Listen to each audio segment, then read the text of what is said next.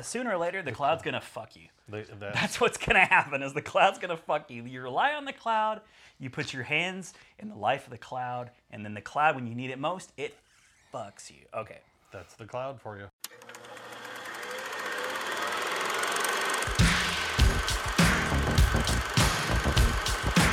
Inconceivable!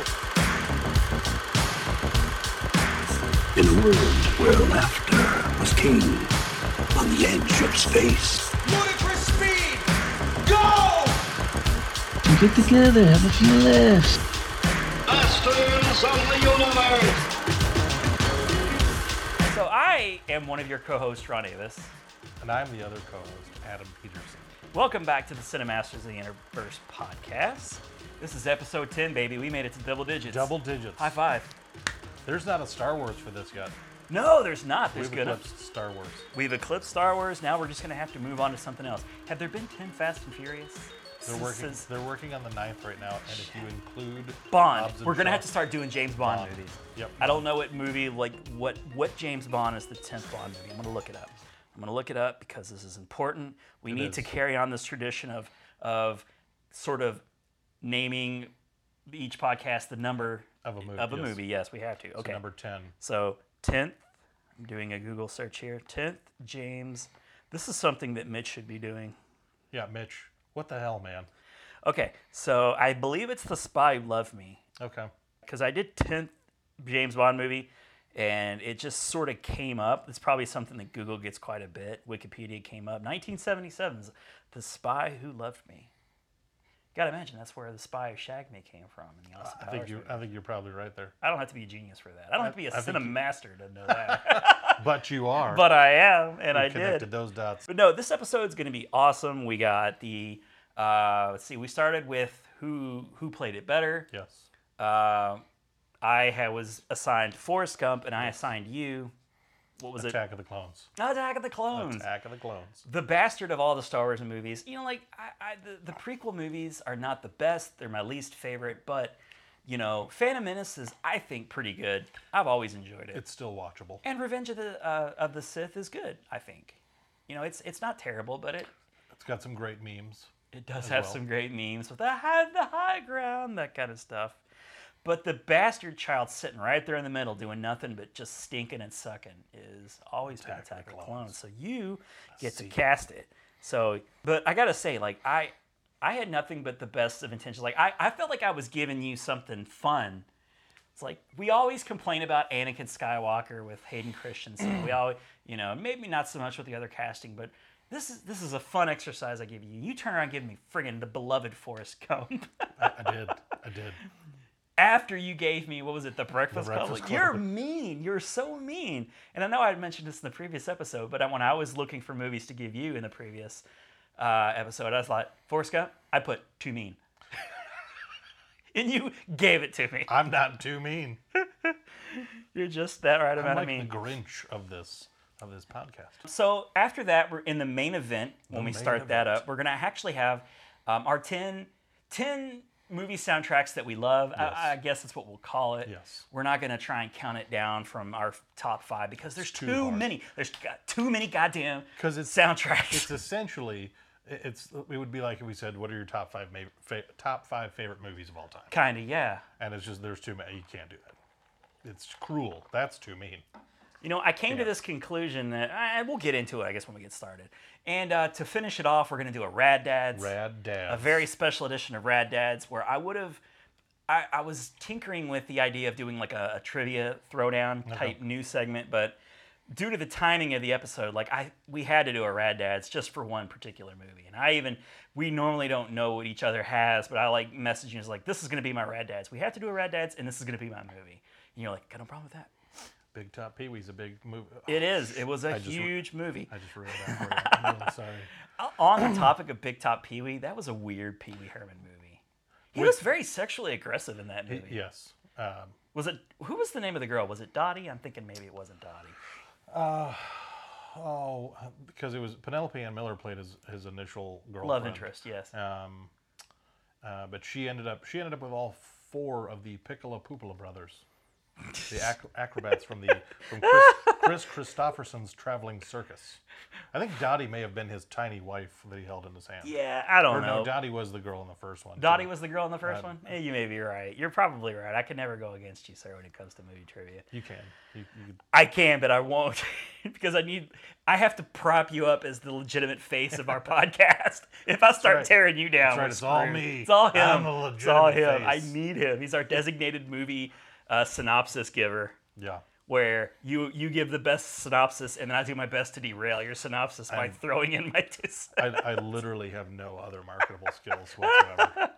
But that's going to be our episode. I think it's going to be a fun one. Yes. It's going to be, it was, like you said, going to be very hard to select 5 of our favorite soundtracks because, when it comes to the 90s, it was soundtracks every week.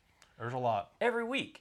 But I have some thoughts on soundtracks and how they've evolved over the years. But let's not delay any further. We won't stunt the growth of that segment. No, we won't. We'll go ahead and just get right into the top segment. Dive in. Who played it better? Or I wrote cast it better.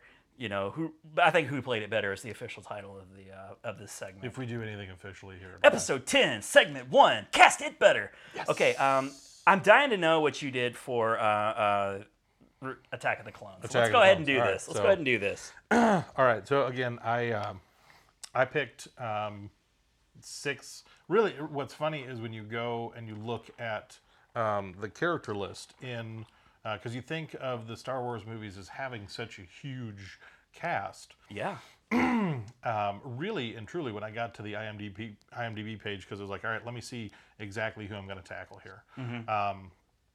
And that's usually how we approach it. We look at who are the main characters of the film, and then we go from there. And because I didn't do R2D2, C3PO, Yoda, and the Emperor. And my rationale for that. I'm glad you didn't do the Emperor because he's always been the Emperor, and it would feel strange to cast it. That was why I went. Those guys are static throughout the entire series. Very much so. So I was like, you know what? Even in episode 10, I'm not even, who am I whispering to? The audience or you? I don't even know. You could whisper to all of us. Okay. Wait, I like to whisper too. Hey, this has become an ASMR channel. Here, I'm going to do some tapping. Makes me feel all better. It does. I'm happy inside. Please continue, sir. So the characters that and really and truly there were not.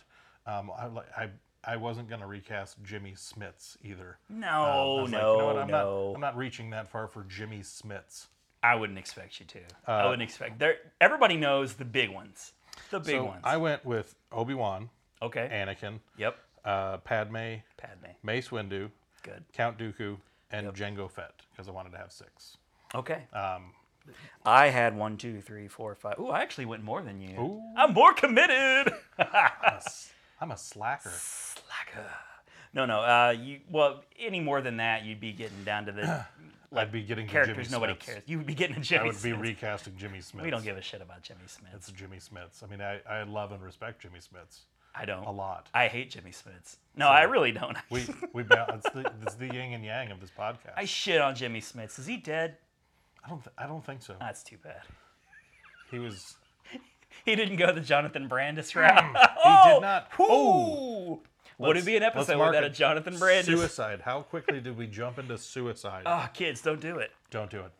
We are anti-suicide. Unless you're Jonathan Brandis. Or Jimmy Wait, Smits. no, you shouldn't have done it either. No, because we robbed us of Quick Kicks version 2. We could have had all kinds of. We could have had a Sequest movie. We could have had like this great Sequest 30th, anniversary reunion with Roy Schreider, who died also actually, but of natural causes. Yeah, he didn't actually take his own life. No. Why am I doing this? Why am I derailing the podcast so something early? Something else took his life, not him. Alcoholism. Probably. Okay, let's do it. Let's do it. I'm excited. So to build momentum. Anakin's going to be the final one, I bet, isn't it? I think I'm gonna, because it was really like when I looked at this, Mace Windu, even though he's not an integral part of it, he is because he's Sam Jackson. Yeah. And I'm sad to see Sam Jackson go. I don't even really know who you're gonna put in Mace Windu's place. I feel like I came up with what this. Oh, so we're gonna get Mace first. I'm starting with Jango Fett. Starting with Jango Fett. It's just like who gives a crap? Yeah, he's not Boba Fett. Who cares? So I wanted to. I came up with a few names for each of them just because I like to kind of mull it around. You and see. do, and now you're making me feel bad because I never do that. Good. I like to make people feel bad because I'm mean. You are mean when it comes to this segment. You're the meanest. I'm the meanest ever. You're the meanest. That could be a podcast, kind of like the Nerdist. The meanest. It's just me all the time. You would never doing think mean that things. Adam would be like headlining a thing, anything the meanest. But when it comes to this segment in particular. Okay, Jango Fett. Jango Fett. So I settled on Brian T. He played Shredder in the second Teenage Mutant Ninja Turtles. He was also in Tokyo Drift. Oh, really? He was in He Tokyo was Drift as what? as the bad guy. That was Shredder? Yep. That was Same Shredder? guy.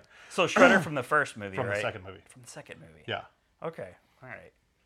He. So he's the one that was like, babies. Yes. Yeah, okay, gotcha. Yes. He. Wow, okay. It was because it was He's hard. a big dude. He's because I wanted to try. Sometimes I'll play around with different kinds of casting. I know you and I have been fairly open about. I don't like to just gender swap or race swap just for the heck of it. Just for the heck of it. So I tried. I'm with you. I tried to kind of maintain the integrity, especially because the guy that plays Jango Fett, Tamara Morrison. I was gonna say I have no idea who He is the first. he's from New Zealand. He's kind of a Pacific Islander kind of guy. Okay. There's not a lot of Pacific Islander. A lot of people, when I was looking at this to try and find people that would kind of fall in that, because I couldn't think of a lot of people off the top of my head. You get The Rock. What I thought was quite funny is there were a couple of people because they're just from New Zealand that fell in the list. I'm like, well, he's hardly a substitute for this guy. Yeah, you don't want to just like A for A, like Yeah. A New Zealander, right? Yeah. So I had Iko Uwe, who was in the raid. He was somebody I was kind of playing around with because he's I like that he's getting more play because I really like him.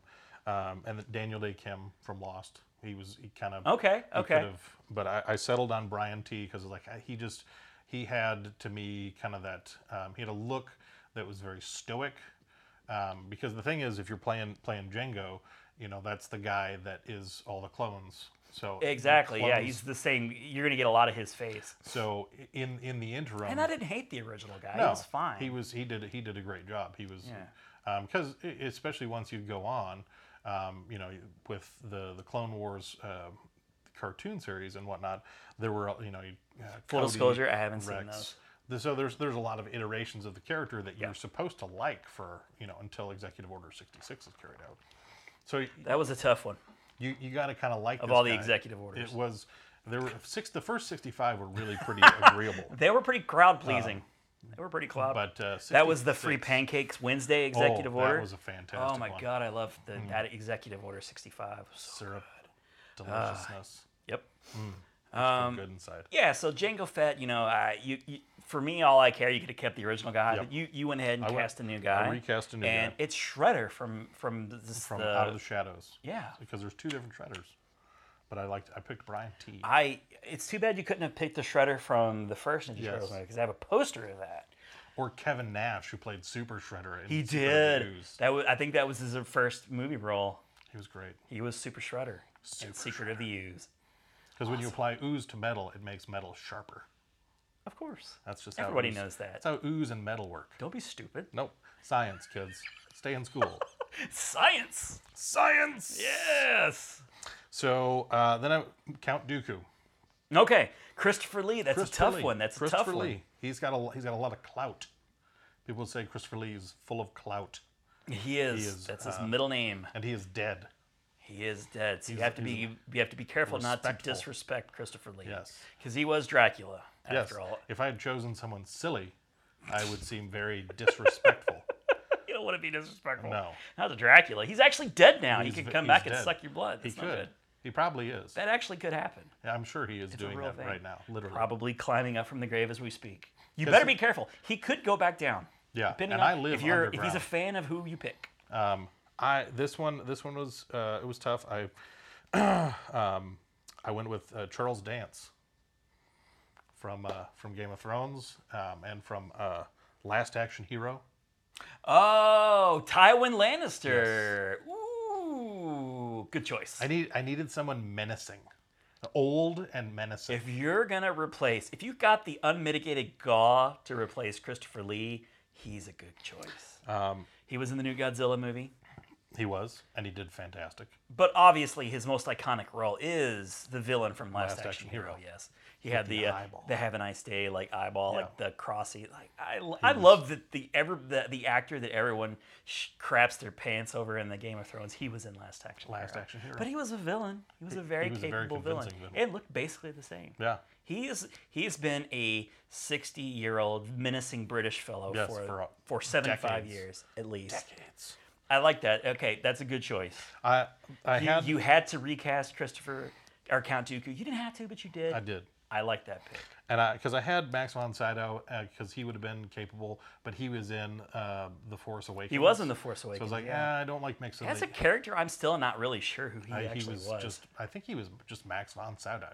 I think he just lives that long, and he gets interested in space stuff. He was in The Exorcist. Yes.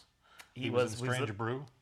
As well. He was brewmaster. Who? Why wouldn't you cast him in a comedy after seeing his comedic chops from The Exorcist? Great.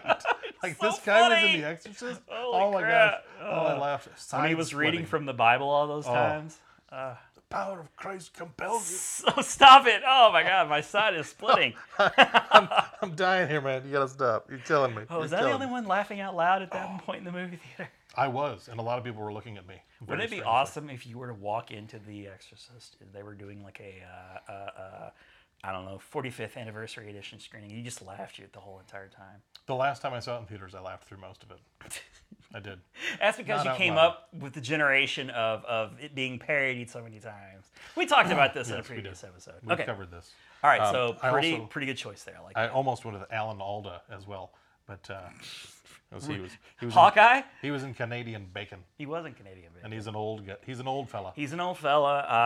I don't been think he around could for a have while. grown the beard. The beard, that actor's beard is Yeah. on par with Christopher Lee's. He really is. It has to just the right amount of salt and pepper. in it. Yes. I don't think Alan Alda could do that. No. And he's just too nice. He is. He's Even too when he plays a nice. villain, you're like, yeah, but he's too nice. His crew cut is not nearly as menacing as Christopher Lee's crew cut. No. All right, so now Oh, we're getting into the juice. we're getting Meat. into something big here. Okay. 'Cause next is Mace Windu on my list. God. I'm working backwards. Mace Windu. How are you next going to on find the an list. analog of Samuel L. Jackson? That's a tough one. It hasn't happened in real life. Otherwise, because No. he just keeps getting all the roles. Yes, because he's 4,000 years old. Like a script calls a Sam Jackson type, he just keeps coming He's in. like What you talking about, man? I could play a 30-year-old. he's because he looks it. He really could. He's, And even when they need it, they're like, we'll just do it with computers. just like Captain That's what Marvel. they did in Captain He Marvel. played a passable We 30-something. need to make a young you. Let's just use computers to do that. We'll Because pay computers Sam. can do that. We'll pay Sam Jackson scale, but we'll spend $40 million in the picture to make him look young. Make him look young. Keep Sam Jackson preserved and alive for as long as we Yep. can. Anyways, sorry to interrupt you. So this may have been my toughest one. Oh my God. So I was tempted to go with Lawrence Fishburne partially for the joke, the I'm not Lawrence Fishburne. I was tempted to do that. I He was might be older than Sam Jackson, I- actually. He definitively looks older. Yeah. So I was tempted to do that, but I kept him off my list intentionally because of that. Okay. To avoid the meme, like, it's so trite. Of course. What I settled on, and I felt really good about this one. I settled on Mahershala Ali from Green Book and What? yes, because especially from because the thing about Dooku about Mace Windu. Mace Windu, yeah. Especially in this iteration, you get to see a more badass version of Mace Windu in Revenge of Yeah, his Sith. lightsaber's this badass motherfucker on it. But in the first two movies, you really just get a stoic guy kind of walking around. And so I was like, okay, because really the only other two that I came up with that could even potentially have worked are Tyler Perry and Common. Oh my God, Tyler Perry. And Tyler Perry was just like, no, it wouldn't work just because of his other body of work. Yeah. And so when I started, I like that Tyler Perry pops up in movies, and I'm surprised that he's good in it though. Like he could get to a Mace Windu someday. He could. But it was in the pantheon of everything. It was like, because I'm looking for somebody in a particular age range, and even when Sam Jackson played Mace Windu, he was still a few years older than Mahershala Ali is right now. Yeah. But in a number of the things, I like Mahershala Ali. He, because I was just recently watching him in True Detective on HBO, and Is it good? I didn't get all the way through. I liked it. It jumped around. The first season, I think, still just it's hard to. One of the best seasons of TV. One of the best really single is. seasons of HBO shows out there. It's so good. And it's hard not to compare stuff to that. So I think everything. Well, it's the kind same show, too. Everything kind of falls a little bit flat from that. But Yeah. I still need to check that out. But I do like him. He's been in other stuff too. And he's he's got an intensity to how he plays, but he can also he can break from that well. It was like he was the villain in Luke Cage. That's right. So he was a good villain in that. He's not just the refined pianist. Yeah, from no, from Green Book. He's got a real air about himself that could take, because that was the role of Mace Windu especially in Attack of the Clones. Yeah.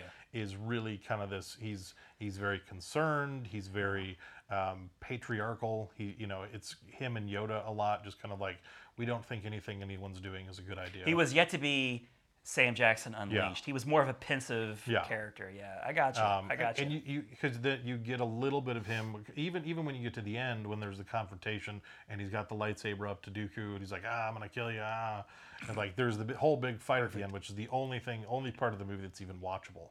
Yeah. And even with that, I'm just like, okay, so you got Padme and you got Obi-Wan and you got Anakin, and they're trapped and there's all these monsters. And then all of a sudden the Jedi are like, hey, should we let him know we're all here now? And they're like, no, wait a few more minutes until they're almost dead. And they're like, all right, we're all going to jump out. Hey, look at that. We were here the whole time and could have stopped this whole charade. No, we're not. So right. So George Lucas, why, man? Just, why? You're such a brilliant guy, man. I love George Lucas. Why would he do this all crap? boils down to that CGI pear. That's a floating pear. It's a pear. It's a pear. An arrow can go through it. A hatchet, doesn't matter. I can do anything. I can make the pear turn into a transformer if I want to. That would have been impressive. That would have been cool. If the pear turned into Optimus Prime in that scene, I would be like, okay. In that particular scene. Cool. I was like, it's Optimus Prime now. Like Mace Windu's biting into a pear and then it just changes into Optimus Prime. Like, oh, what's happening? Okay. I'm cool with that now. I'm okay with that. I'm totally fine with that. If you're gonna sully my childhood memories of the Transformers, do it that way. Do it that way. With a pear. So that was that was where, because I was going through Mace Windu, I think. You sold it very well. Like, I wasn't quite sure because I was making the comparison mistake of Sam Jackson and him, but then once you actually described the character a bit more to me, I think he could slip into it well, and not only slip into it well, and perhaps do it better. He could. Yeah.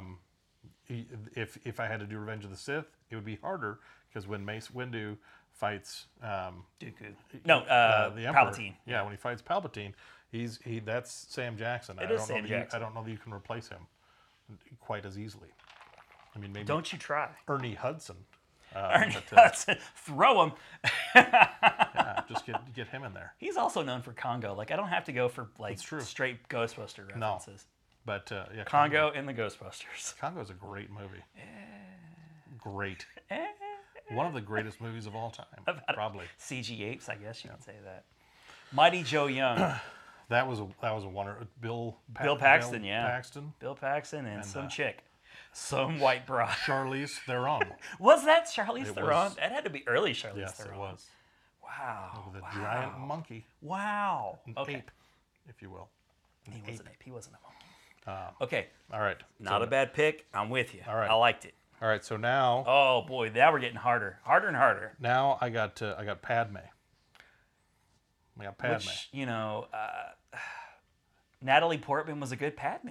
Honestly, she wasn't bad. Well, it's because again, one of the things that I really that I was really in trying to do this was like, especially when I get into these last three, there's the relationships that are interlocked, and do these actors work? Is there chemistry with these actors? Yeah, can you make all this fit? And one of the things, because in Phantom Menace you have Natalie Portman, and you have Jake Lloyd, and Yep. there's a 9-year age difference. Big difference. And then you come to It's like a brother-sister yeah, relationship almost. you get to Attack of the Clones, and Natalie Portman and Hayden Christensen are the same age.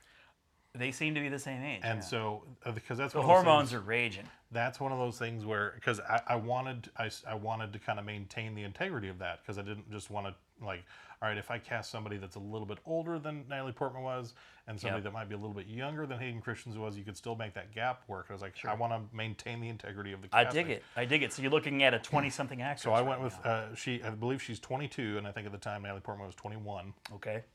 And I hope I don't butcher Taissa Farmiga, Vera Farmiga's younger sister, who was in No The Nun. way. She Yep. has a younger sister that's acting. She was in The Nun. She was the girl in The Nun, No kidding. Yep. Didn't know that.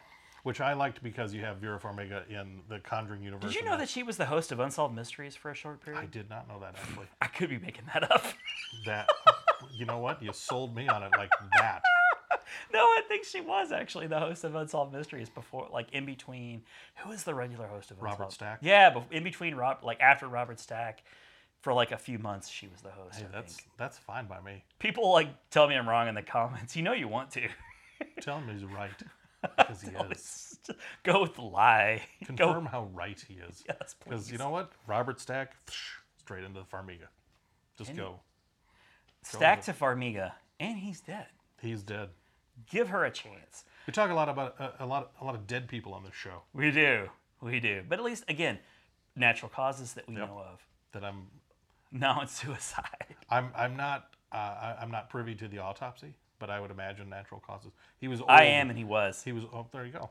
Yeah. Ron has access to the autopsy files, and he died of natural causes.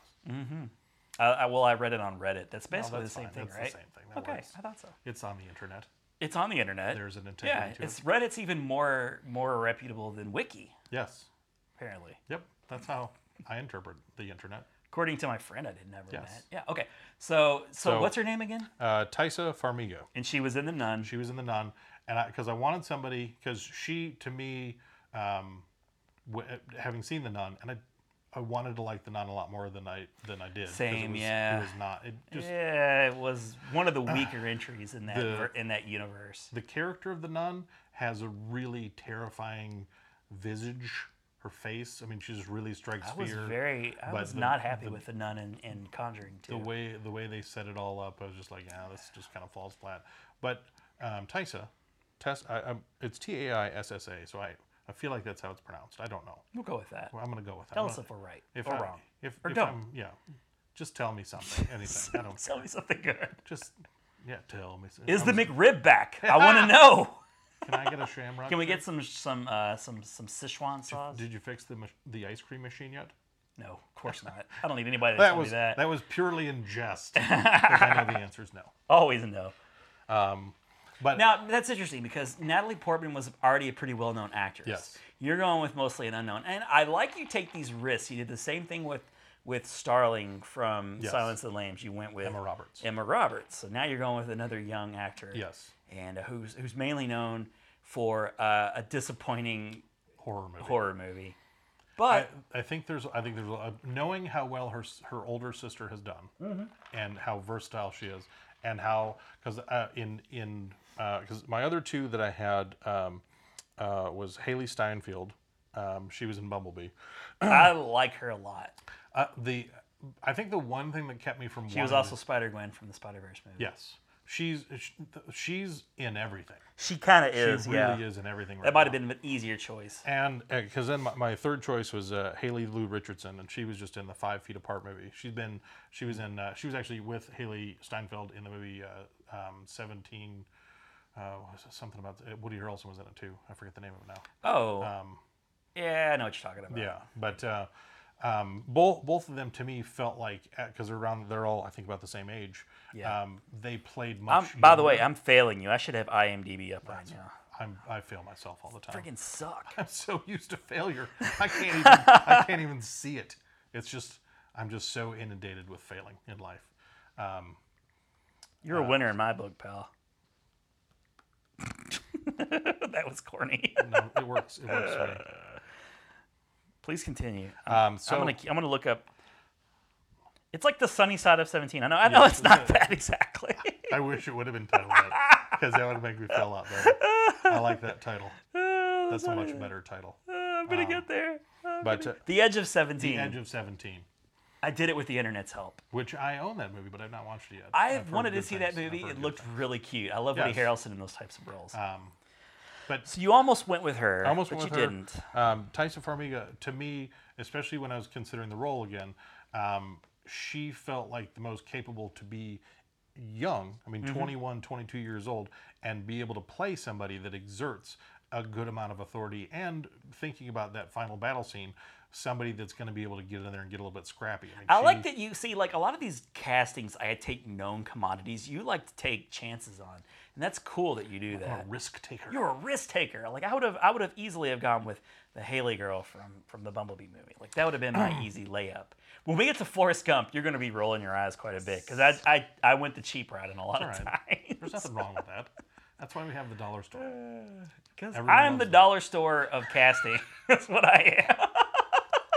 Everything's $1. That's me. $1. You know, we're gonna cast this movie. It's gonna be $8. Yeah, it's gonna just cost you $8. Movie studios love me though. That's like what I do. Hey. Warner Brothers would hire me in a second. Yeah. Warner Brothers, I'm available. No one would hire me because we're like, Because you keep taking chances. just like People wanna you don't take even a have on chance? contract. You're just like, like Julia Roberts' niece. Gimme. She's wonderful. I like her. I liked her in even in the what was the comedy that she was in? We're the Millers. Yes. I mean, when she was kissing Jennifer Aniston, I felt something. Magical. I felt magic. She was in a movie I watched the other day, Celeste and Jesse Forever, with That sounds like a Netflix original. with Rashida Jones. And, I love Rashida Jones. and Andy Samberg. And I love Andy Samberg. I'll have to check that out. It's on Crackle. Ooh. If you want to watch it, you can watch it on Crackle for With free. with free commercial breaks. Yeah, there's a lot of them. Let me tell you, a lot of them. All I was like, right. can we just get through this movie already, please? Good I night. hate that. I hate that. Can I get the premium membership so I can not do these commercials? You can't. It's just free. That's what I do with the YouTubes, man. The YouTube. I just pay that $9 and like not have to worry about ads.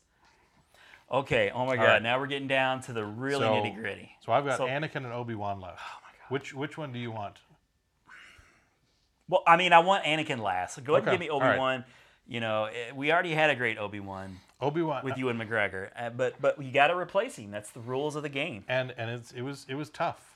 I bet I had an epiphany. he's playing Danny in Doctor Sleep coming up soon. Yes, which Can't I'm wait for excited that. about. Me I'm too. very excited about. Me that. too. He had some clout going into the Star Wars franchise. He was not an unknown, Oh yeah, but I would. he was an indie actor. I would hesitate to say he was a household name. I think Obi-Wan really made him. I think that. yeah, he did that, and then he did like a Michael Bay Bruckheimer type film called Yeah. The Island. Yes. Right after that, Yep. and then he stopped acting. It seemed like Yeah, he was then it was just like living he off his Star Wars checks for quite Which, a while. if you can, why not? Then he showed up in Christopher Robin. Aww. Yeah. And it was delightful.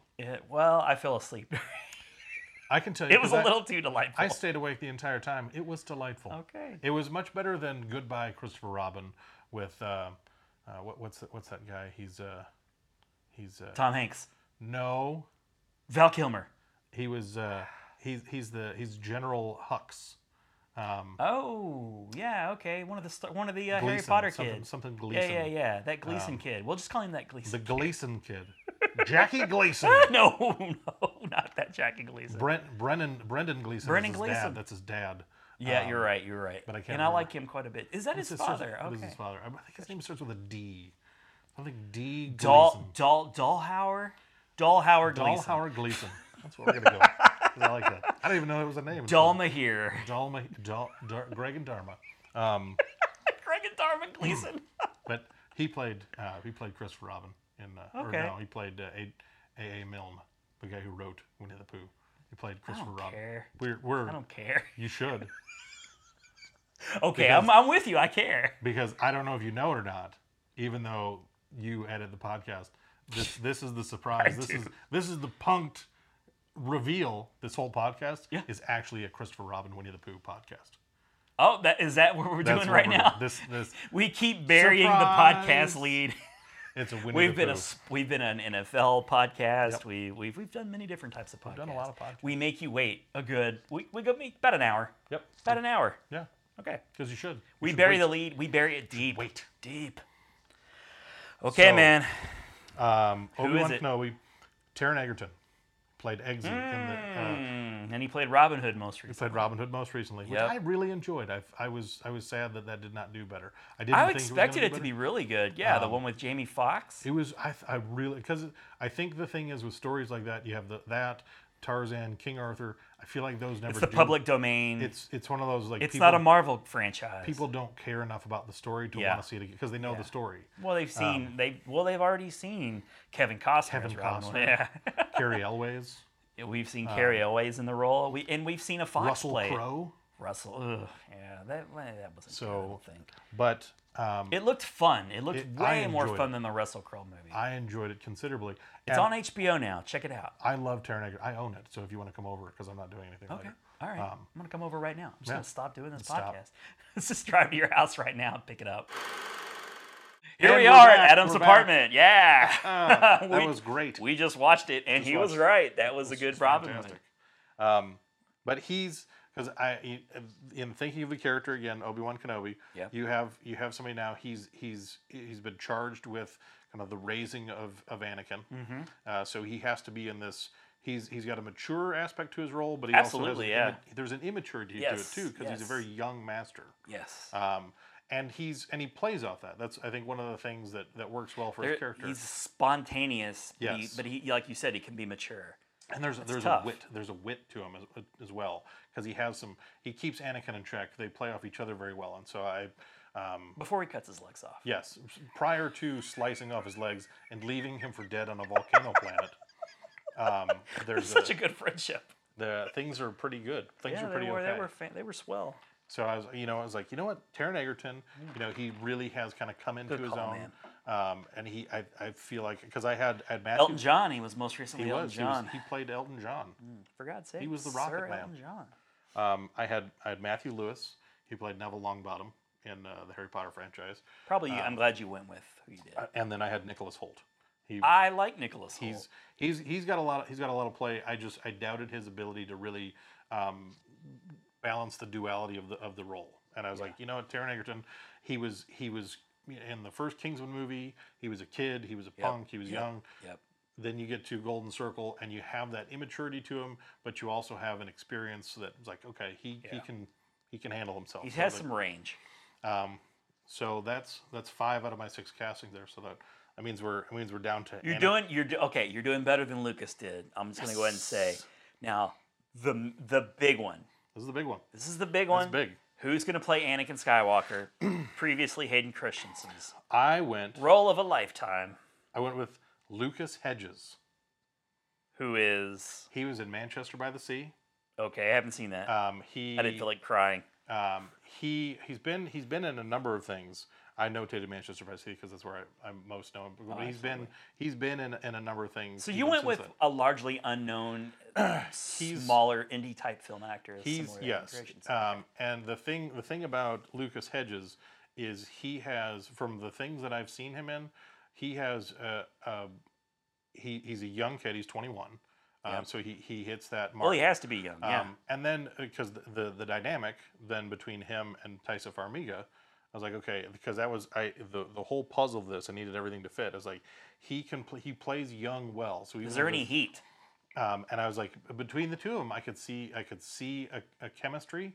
I could see because he's got a little bit of a cockiness to his attitude, which I think fits the young Anakin, the Attack of the Clones Anakin. Yeah. And even though it wasn't part of the whole process, like, okay, thinking about him, in the progression of the character, would he be able to, there's a part of him that you need to side with, especially in Revenge of the Sith. You need to like him, but I felt like he could make that progression towards the dark side more believable. And I feel like he could play younger to Taissa Farmiga's Padme. I felt like they could mix really well. I felt like his relationship with Obi-Wan would really mesh. And then I felt like, okay, when he's reporting the Jedi Council, he would look like this kid, and they would still really doubt him. But it was like I was going through. I had I was going to ask you. So Yes. Casey Affleck was the main actor in Manchester by the Sea. And was Yes. he related to Casey Affleck in that role? he was his nephew, Okay, that's what I was going to ask. and I had Joe Keery from Stranger Things, Steve. Okay, was- all right, yeah. He's a capable enough actor. I liked his progression from season 1 to season 2. Yeah. I saw, It wasn't bad. Yeah, he was a one-note guy Yeah. in season 1 for sure. And so I saw a progression that I could believe in. And then I Ross wouldn't have hated it. Ross Lynch. He had a Disney show, Austin and Alley, I think, Okay. or something like that. But he also what I liked about him. Well, this is a Disney movie after all, right? Now, if he they were to played redo Jeffrey it. Dahmer as well. Ooh, wow! So wow! But Lucas Hedges is my Anakin, and I feel like because I think he may have been nominated for something for Manchester by the Sea, but he covered a lot of really bold, strong emotions there, and I'm trying to think. I need to look it up now because he's been in something more recently, and I should have.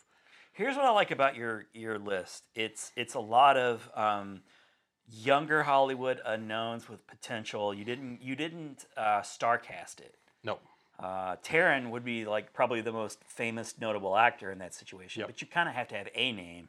yes, So yeah, it's the kind of casting where you'd look at it if you were reading the web pages like we would be Yep. doing and go, I can't hate this because I don't know. These are unknown commodities for the most part. Lucas Hedges was also in Lady Bird, played Danny O'Neill. Oh, okay. He was in 3 Billboards Outside Ebbing, Missouri. He was Frances McDormand's younger son. The character in Lady Bird, was that the love interest I of? think I haven't seen it yet. Oh, It's on my- oh, it's such a good movie. yeah, You should check I've that heard, out. and he was in mid-90s, which I also have, but I haven't seen yet. Okay, I haven't seen that. He's one of his other thing he's most known for is Moonrise Kingdom. The what's his face? Is that Wes Anderson. Wes Anderson. Okay, yeah. But so interesting. he's been around some really bold big actors in his career. Yeah. And been in a lot of And things directors. that have garnered a lot of notoriety. I So like it. that's So my- here's the thing. Now I'm gonna throw a curveball because I did not think of this myself in terms of Forrest Gump with Robert Zemeckis. But did you, on your own, go on and look at a possible new director other than George Lucas? I did not. Okay. Okay. But Because he might be the guy the most needs to recast it. he should not because a lot of people think, oh, George Lucas, I love George Lucas, I love Yeah. the original Star Wars. yeah. He only directed the original Star One, Wars. just one. He didn't do Empire and he didn't do Nope. Jedi. The one that the two that people love the most. Well, I mean that's not fair. People love New Hope, but Empire for certain. I mean, It's one of those where you could almost make the case for A New Hope that it was a fluke. yeah, You kind of I mean, was. really and truly. It's like you had 2 other directors take the same characters and make movies that people enjoyed on a larger scale, On a larger in scale. different ways. Yep. It gets the credibility of being the original. So Yep. the universe only exists because George Lucas created it. So he It always wouldn't has, exist if not for the first. he always has that on his dance card there. So I think he would have done himself a greater service if he had just stayed away from the prequels and let somebody else do them. Yeah. I think that's really, that and Howard the Duck kind of tarnish his name because those are not great movies. Willow was okay. Willow was okay. Those are not great movies. No, Willow was okay. I just recently but, saw it for the first time. I still haven't. It's okay. It's okay. If you've seen Lord of the Rings, though, don't. Yeah, I don't care for Lord of the Rings. I'm not a Lord. It's a low rent Lord of the Rings, Yeah, so see, you really that's- shouldn't. That's exciting for me. Ooh, yeah. I'm gonna see that Willow film. It was okay. It was okay. It's better than I thought it was gonna be. It had Val Kilmer in it. It did. It had Batman. It had Batman. It had Batman in it. Well done, sir. Thank you. I think you did a good job. That cast doesn't excite me, but let good young actors try and elevate these roles. Like, I'm always in favor of casting young, unknown Hollywood types than big stars in iconic roles. Always, always. And we were having this conversation outside of the podcast. We do that sometimes. We talk. We talk from time to time. And Because we work at Jersey Mike's together. Jersey Mike's He does the bread. I do the cold cuts. sandwiches. Don't break the fourth wall. There's walls. There's 1, 2, 3, 4. I'm not good at counting. Or walls. You're not good at walls. I'm not good at walls. Hold up those walls. I'll just say that. I'll just throw it out there. Not good at walls. But Not known for walls. Nope. No one knows me. No one associates me with walls. Ever. Adam the Wall Peterson. Yep. Never happened. Nope. Nope. I'm sorry, where were you going? I'd be horrible at the border. Ooh, political humor. Oh, no. This is. I don't wanna go there. We just turned it into a political podcast. No, we didn't, You can 'cause tune out now. I don't watch the news. I don't either. I just have my news feed of entertainment sites. Yep. Hey, is Marvel is the Avengers going to pass Avatar? Hopefully. Possibly. Fingers crossed. I saw fingers crossed. Why do people care? That's the funny thing. Is like you in particular. I like, want it to be number I, one. I honestly don't care. Like I would be kind of cool, but like I liked Avatar. I don't care if Avatar's record gets broken. But if you get on like websites and like message boards and Reddit in particular, like people are really invested. They're big time invested. They want it. They want to see. I saw a funny meme. It was the Na'vi, the main Na'vi from Avatar. He was jogging, and then you had Captain America, and it said "on your left," and I was like, I know what they're talking about. I got that reference. I understand that reference. I understand that reference. I saw one as well. It had. I didn't ever make it through Avatar, but I know that Zoe Saldana. You never made it through No, Avatar. I tried twice. It's James Cameron, like, man. I can't watch All this right. anymore.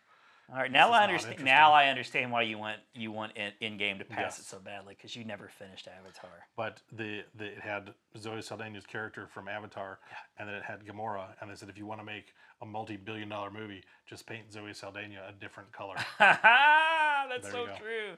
You know what was great about that meme that I just talked about with On Your Left? Anthony Mackie posted it on his Twitter. Oh, Anthony Mackie, It the was. Falcon. The Falcon. New Captain America, apparently. All right, so should we move on Let's to do it. my... Let's do it. Let's go Forrest give Gump. us some Forrest Gump. We're just going to roll through this pretty quick because none of my answers are just going to be all that great. They're not going to be very interesting. Eddie Murphy plays everybody. Eddie Murphy, that's how I do every time with my casted better. Plump party of 6, and we're hungry. So okay, you tell me. I like this. You tell me who you want first. So here's who I casted. Who I casted. I'll let you know. Obviously, Forrest Gump. I casted Jenny, Lieutenant Dan, Mama, young Forrest, Okay. Bubba, And and the lady on the bench. the lady on the bench. The lovely lady on the bench. first lady? Yeah, the first lady. Okay. Not the guy, not the other guy. The main lady. The main The lady. main lady on the bench. So you tell me who you want to hear from first. Let's do young Forrest. I was gonna go lady on the bench, but let's do young Forrest. I want to know young Forrest. So this was perfect. So the person I picked for young Forrest, who was originally acted by Michael Connor Humphreys, who was just an adorable little great. Forrest Gump. Just perfect. I went with Ian Armitage, who plays young Sheldon in the TV show. Young Sheldon. That is who I went with. I Now, like it. I like it. I look at him and I go, he's got a little bit of a southern draw. He's perfect for Forrest. He's got that cute little look. Yep. He has, as far as I know, he's only been in the young Yeah. Sheldon. I didn't look at his whole catalog of movies, but just from the looks of him, I thought he would be a good little Forrest. I can see that. I like And it. it's, and they went and got an unknown for young Forrest in the original. But I figured like Forrest is so big, you might need to go ahead and get a bigger name. And, like I don't know how young Sheldon's going to go on. It's certainly never going to be as big as Big Bang. The Big Bang Theory. But it's fun. But it is cute. It's cute. And Laurie Metcalf's actual daughter plays her as a younger version. Is that right? Yep. Nice. I didn't know that. Yep. I love more Laurie Metcalf. All right, so there's your young Sheldon, or your young Forrest, I'm sorry. Who would you like to hear from next? All right, let's get the lady on the bench. Let's get The her. lady on the bench.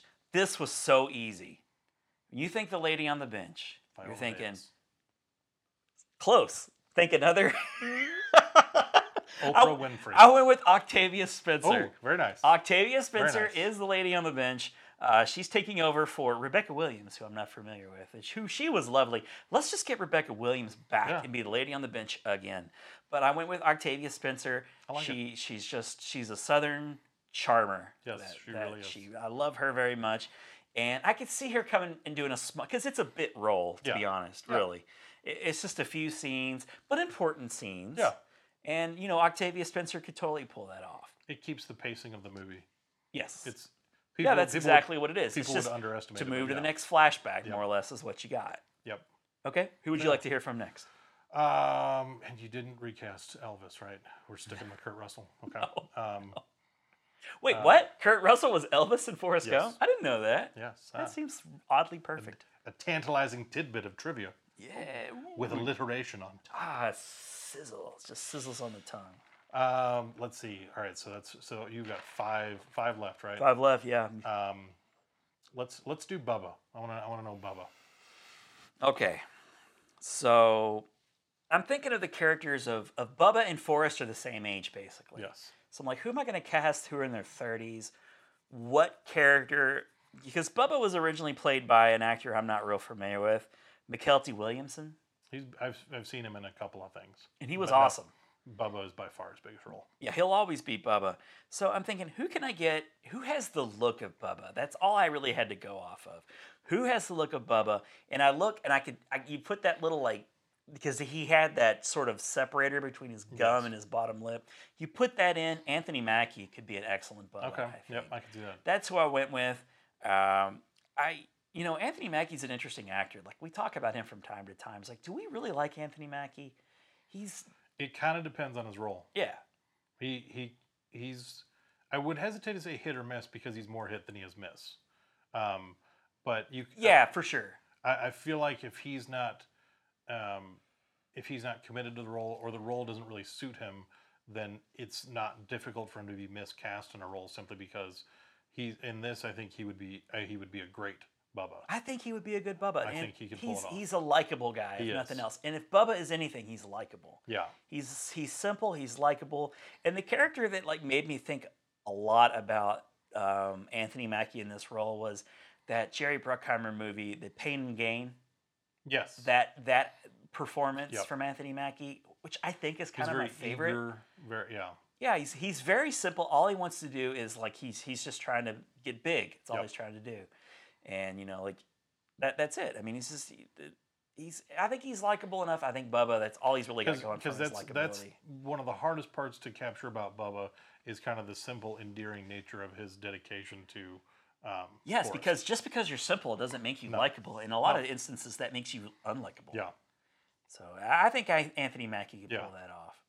Or Ronald Funches. Ronald Funches. He's What is he from? He's from some comedies, right? he's a comedy guy. Yeah, he's a comic. But I like Anthony Mackie. Okay, thank you. I'm watching this movie so far. So far, so good. I'm definitely watching. All this right, movie. all right. So we got right. 4 big names to go. Really, Okay, here, the so- top 4 bills, basically. Let's do. You want Mama. Mama? Let's You want do Mama? Let's do Okay. Mama. This was Marissa Tomei. no. Just follow the natural progression. Sally No, Field to I Marissa Tomei. I went Susan Sarandon for Ooh. Mama. Okay. But here's the thing. I'm wondering if she might be too old for the role. Well, when you said that, that was my knee jerk reaction. But Yeah. I think if you did something like what you did with Sam Jackson in Captain Marvel, because you could pull her age back a little Well, bit. here's the other thing too. In That's My Boy, which is only about 4 or 5 years old, Yeah. she looked excellent. She looked she's really good in aged that. tremendously well. Oh yeah, yeah. Now, what was the movie with her and Melissa McCarthy?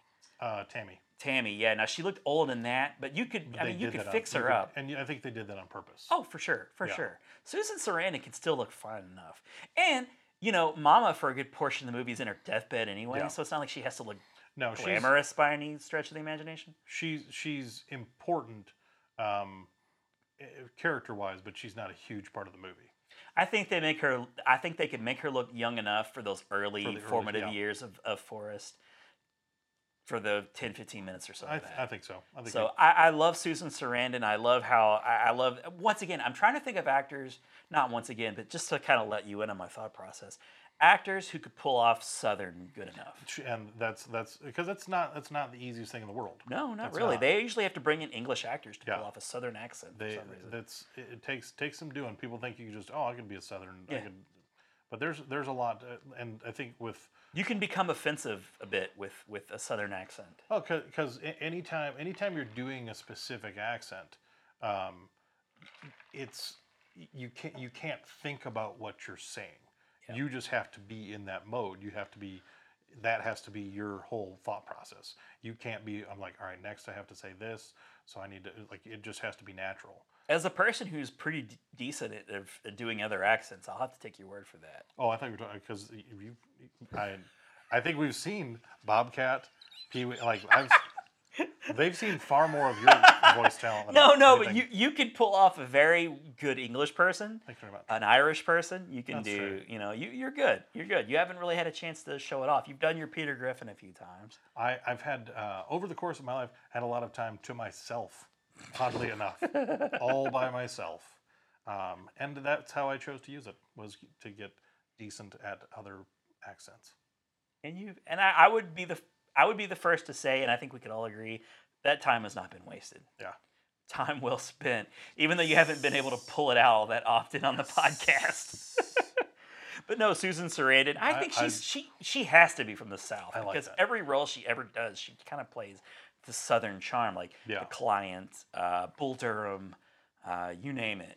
She's kind of she has a Southern twang to her. And especially when you think about like again, the role of Mama is not huge, but very, very, very important. Yeah, to the very context important. of the movie. Yeah, he quotes Mama All the constantly through the time. movie. And she has that way about her that you would believe, okay, this is a lady who would have been imparting wisdom on Wisdom. Forrest throughout his life. Yep.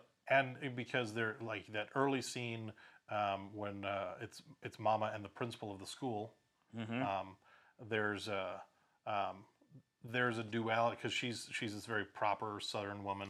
Yes. She's She runs a whorehouse. She's very respectable, and then all of a sudden, the way in which she's going to make sure that Forrest gets the education he needs, she has to dress it down a bit to be couth. As I Yes. speak about that. I don't want to be uncouth. I was going to say, I usually use that word with the un Yeah, prefix. I took but the you un went off and couth. just went couth. You went straight couth. She was couth.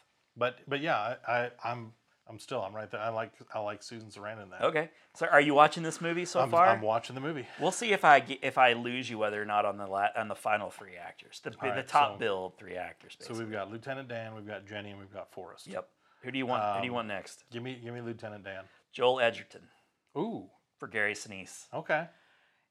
He is the Gary Sinise of the 2010s. I mean, if you look at his body of work, he specializes in characters that are characters, Yep. not necessarily, starring vehicles. Yeah. And I think he's wonderful in movies like Warrior. Yep. I think he's awesome in movies like, what was that movie where he played like a villain, and it had it had who was Michael Bluth? Oh, you're talking about The Gift. The Gift. Yeah, Yes, he was really good in The Gift. Yeah. that. Super creepy. American. What was the movie? Black. They had Johnny Depp as the mob boss guy. Black Mass. Yeah, he was really good in Black Mass. Like he's a good, Gringo. capable actor. I really, really like him. I Yeah. haven't seen Bright, but I assume he's just okay in that. When you think about him, because we were just talking about It Comes at Night as well. Yeah, love that movie. Yeah. When you think about the roles that he takes, Yep. they suit Supporting him well. roles. They suit him well. Yep. He owns them quite adeptly, and he can be very transformative. Because especially with the character of Lieutenant Dan, Yeah. there's a theme throughout it, but him as a character changes dramatically from Lieutenant Dan when you meet him to Lieutenant Dan in the middle of the movie, Yeah. and then even Lieutenant Dan at the close of the movie. He has the greatest art Yeah, throughout the movie. for there's sure. so there's a lot of to go from the the straight-laced military guy with this long history. You got to have a very stately kind of commanding Joel Edgerton, which you can have. Then when you have him, after the legs are amputated and he's in the wheelchair, he's very bitter, but he's still in. There's the relationship with Forrest is very Yeah, important. it's something about Forrest. Yeah. Keeps him like his humanity. Yeah. Like Forrest remained this constant in his life. Like at first Forrest's like constant upbeatness Yeah. and positive outlook on life, and really just simple. He's just a simple Yeah. person. Annoys him, but he kind of depends on it a lot. Like it keeps him alive. He has a purpose. You see, because you see the kind of the depravity that he falls into when Forrest meets back up with him when he's at On New Year's Eve. Yeah. But what I loved about that, and there's so many of these things that I think really just get overlooked when people just watch it. Yeah. Is this guy who has had everything taken away from him. Everything that he knows and everything he loves, everything that he believes in has been taken He away wanted from to die in combat. Yeah. He wanted to die a hero in combat, just like all of it, like his father, his grandfather, his great grandfather. They all died in combat, saving their units. And that's Forrest that takes was his that away plan. from him. And so there's a real anger, and it's one of those things like when you think about the character as a person, like okay, this should have created a significant divide in their relationship, and it put a strain on it. But I don't think it Well, didn't- Forrest wouldn't let it sever it completely. Like his kind heart and his determination just to see the good in everyone would not allow it to be severed. And- a person like you or I would be like, whatever, Lieutenant Dan, whatever. Forget it. Just Forget go on, drink yourself to death. Yeah, but he finds him on New Year's Eve. They celebrate together, and then Lieutenant Dan ends up standing up for him when they're with the two. When it's they like, say he's stupid, the hookers. he the comes prostitutes. back to it, and it's like okay, I love that scene so much. it really demonstrates the bond that they have. You're like, and the strength of it, and how it's lasted throughout that entire time. It's like, and that I think that propels that relationship into the finality of the movie through the. That's really the sweetest relationship with Forrest. Yeah. Throughout the movie, it's not with Jenny; it's with No. Lieutenant Dan. Yeah, and if Bubba's relationship had been longer lasting, that probably would have rivaled it. But Yeah, it they didn't- were it two didn't have peas the in a oppor- pod for sure. It didn't have the opportunity to, and that was where the relationship with Lieutenant Dan really outshines that one. So that's an important. All of these things, Forrest is obviously the constant through everything, and there's these little vignettes that he has with different people throughout his life. But Lieutenant Gary Dan, Sinise and Tom Hanks had such a believable like relationship. I just really credits them as two actors. We'll see whether or not my choice is Forrest Gump will, Okay. because whether the movie or not is good. It's gonna depend on whether or not Joel Edgerton has good chemistry with my Forrest. Ike Barinholtz. So, how'd you see my you looked over my shoulder, you knew son it. of a bitch. Ike Barinholtz. So we have two right. left, right? So, yeah, so I got to go Jenny next. Okay, Jenny. This was hard. Now, originally, you like to do two, sometimes, often three Yes. choices, and you pick the best of the three. I kept changing on this. Now, my initial pick was Amy Adams. Okay. And but I mean, that's almost too easy. Like, Amy Adams is great in everything. Now, I eventually went with, in the end, Drew Barrymore, because I see the duality of Drew Barrymore's real life Yeah. and the Jenny character. Yeah. Like there starts out sweet and innocent through her formative, there's a period of her life where she kind of becomes this out of control. There's a cloud over Jenny's life. Yeah, from beginning to searching end. for something, and then being sort of, I don't want to say that Drew Barrymore was taken advantage of, but she was like this party girl for a while. That was a reputation, at least. But then regaining traction at some point in her adult life and becoming an adult, like a real life person. And I could see Drew Barrymore doing that. Now, what I'm worried about is, would Drew Barrymore be too old in this role, because she is in her 40s. And I think Amy Adams is just right around the same age, but a few years younger. When we get to Forrest, we'll see. I think Drew Barrymore can be compatible with just about anybody, because she's just a lovely person, human being, and she has tons and tons of acting experience. Yeah. So I don't know, like Drew Barrymore. What do you think of that for Robin Wright? I think because it falls into that same category as Susan Sarandon. It's been, I haven't watched Forrest Gump probably in a couple of years. Yeah. But again, it's one of those things, like when you think about these characters, they come and go throughout his life, and even throughout the movie, when you first, I mean, she's in college. You see. I mean, because Robin Wright played her as a high schooler, as a college. I mean, throughout the whole thing. Robin Wright did, yeah. So she really, you see her as a little girl in the beginning of the movie, and but she does manage just like Tom Hanks manages. So yeah, I mean, you have this actor that's playing, a high school student, a college student, 30s. I think Drew Barrymore still looks youngish. And I think especially with, if you wanted to, you could do that whole thing. She could pull off she can pull off a mom, but she could. I mean, like what you what was Never Been Kissed? Yeah. Which I mean, that was a few years ago, but Yeah, she was 20 years ago or so to be exact. She was in her late 20s, Late early 20s, 30s, I would say, yeah. playing a high school student. Sure. And it was convincing. Passably, yeah, It was passably, convincing. sure. So yeah, I buy that, and it does. I think she would own the character well because she can Yes. parallel a lot of life experiences. Absolutely. And I think that would really translate well on screen. I think that's a solid choice Yeah. because it's not an easy one to cast. No, it's not. But there's a lot of, because really, Robin Wright doesn't get a whole lot of credit, honestly. I think she's more known for being married to Sean Penn, or Yeah. had been married to Sean Penn, than anything. She was Princess Buttercup in Princess Bride. Yep. Yeah, and that's kind of been it. Well, obviously she was married. Well, she played in, she was in House of Cards. House of Cards, yeah. Which is probably maybe her second most famous role. Yeah. Third, maybe, behind Forrest Gump and Princess Buttercup. But Robin Wright, she's been all over the place. She's even in Wonder Woman. Yeah, she she's was in that. been around for a while. And honestly, I'm looking at this and I'm like, Robin Wright could still play Jenny. Yeah, she really could. She it really would not be. She has aged very gracefully. Very graceful. Look at Robin Wright's IMDb photo, man. She still looks amazing. I think that's one of those things, when you're talking about this, if the only obstacle is that the person may or may not be able to play age-specific roles, there's ways you can get around that You can get nowadays. around that. Sure. That's not a hard sell. But I see so many parallels to Drew Barrymore's real life. Yeah. And in some instances, some of the movie roles she picks, I could see her taking on the Jenny role and doing a really good job. Yep, I could see that. All right, you ready All right, for so the main actor? recasting Tom Hanks. How do you recast Tom Hanks? I'll tell you how. Will Smith. Ooh. Will Smith. William Smith. I'm kidding. No, not Will Smith. No, here's who I picked. This was so hard. I went with Bradley Cooper. Okay. As Forrest Gump. And I think now you need a guy who is a pretty good dramatic actor who is likable, like Tom Hanks is super likable and has some comedic flair to him.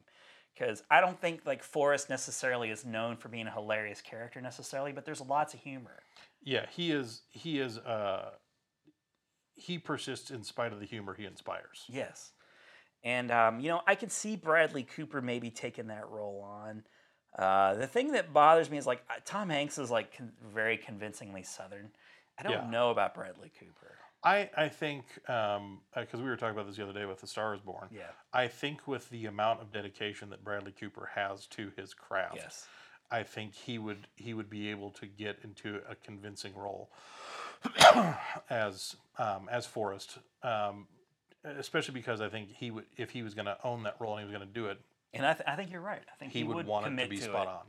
Yeah, Bradley Cooper I think he's a guy who you look at him, he kind of came on let's see, Bradley Cooper early roles where he played Sack from The Wedding Singer. Yeah. Or no, not The Wedding Singer, The Wedding Crashers. He was also in the White Hot American Summer. Yep. He was a bit role in that, but Yeah. he came on strong with The Hangover. That's how everybody knows Bradley Cooper. Yeah. To me, and he's been doing roles here and there. He's a pretty guy who's likable. And he's got more range than I think a lot of people give him credit for. I really think he does. Yeah. In American Sniper, I thought he was pretty good. He in was that. great in American Sniper. Yeah. There's the Midnight Meat Train, which is a Wait a minute. My favorite movie title ever. Yes. He was in the Midnight Meat Train? He was the journalist. Holy I think crap. Jones was the Every serial time that movie trailer would come on, I would laugh hysterically when they would it's reveal a the fantastic title. The Midnight Meat Train. Wait, what? Oh That my one. God, I was not expecting to be referencing Midnight Meat yes. Train in this If you're bringing episode. Bradley Cooper in it, we're definitely right. But it's I do it mostly to highlight his range and ability to. He's come a long way. He can do a lot of different stuff, and He's Rocket Raccoon, man. well, and I think especially because there's kind of this. I think when most people think of Bradley Cooper, they probably think of a picture they've seen of him promoting a movie. Mm-hmm. His transformative ability within movies, like a lot of the stuff he does. I mean, The Hangover and other such role. It doesn't. He's we want you to have a 5 o'clock shadow. We want you to have cool hair. We want you to be kind of a bro, and just own that. He's like a guy too who he's always on the fringe of winning an award for Best Actor. you think of like the what was it, the Playbook or whatever? Silver Linings Playbook. Silver Linings Playbook. He was just as important in that Yeah. role as Jennifer Lawrence was. And he's always like that guy that what was the movie too that had Jeremy Renner in it and another Jennifer Lewis movie where it was like this back in the 70s and it had American Hustle. Yeah, American Hustle. Like he was, in that. Yep. I thought he was like underappreciated in that. He was very Well, good in it. and when you think of the character that he played at the beginning of Limitless, that guy was a loser. Oh God, yeah, that was Huge another loser. good movie. But again, in that role, he owned the character from the beginning of the movie to the end.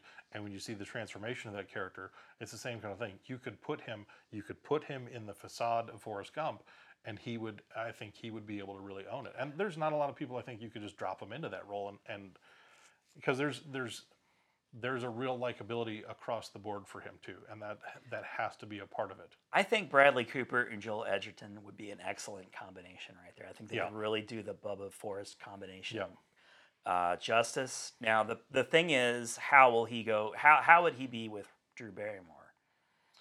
I think Drew's a pro and I think Bradley's a pro and they can Yeah. make it happen. But I mean, it's not like you look. I mean, you think Tom Hanks and Robin Wright. That's not a name just from looking at it that you would expect to be fireworks or anything. No, and because the biggest part of that whole relationship is the fact that Forrest sees the woman that he loves with no flaws. Yes. He just sees, here's this girl who is You're nice right, to me. yeah. Here's this girl that I've known my whole life, and he loves her with every capable part of his body. And for Jenny, she couldn't feel any more the opposite. She thinks there's no worth to her, and that entertaining this idea of Forrest, she's bad for him.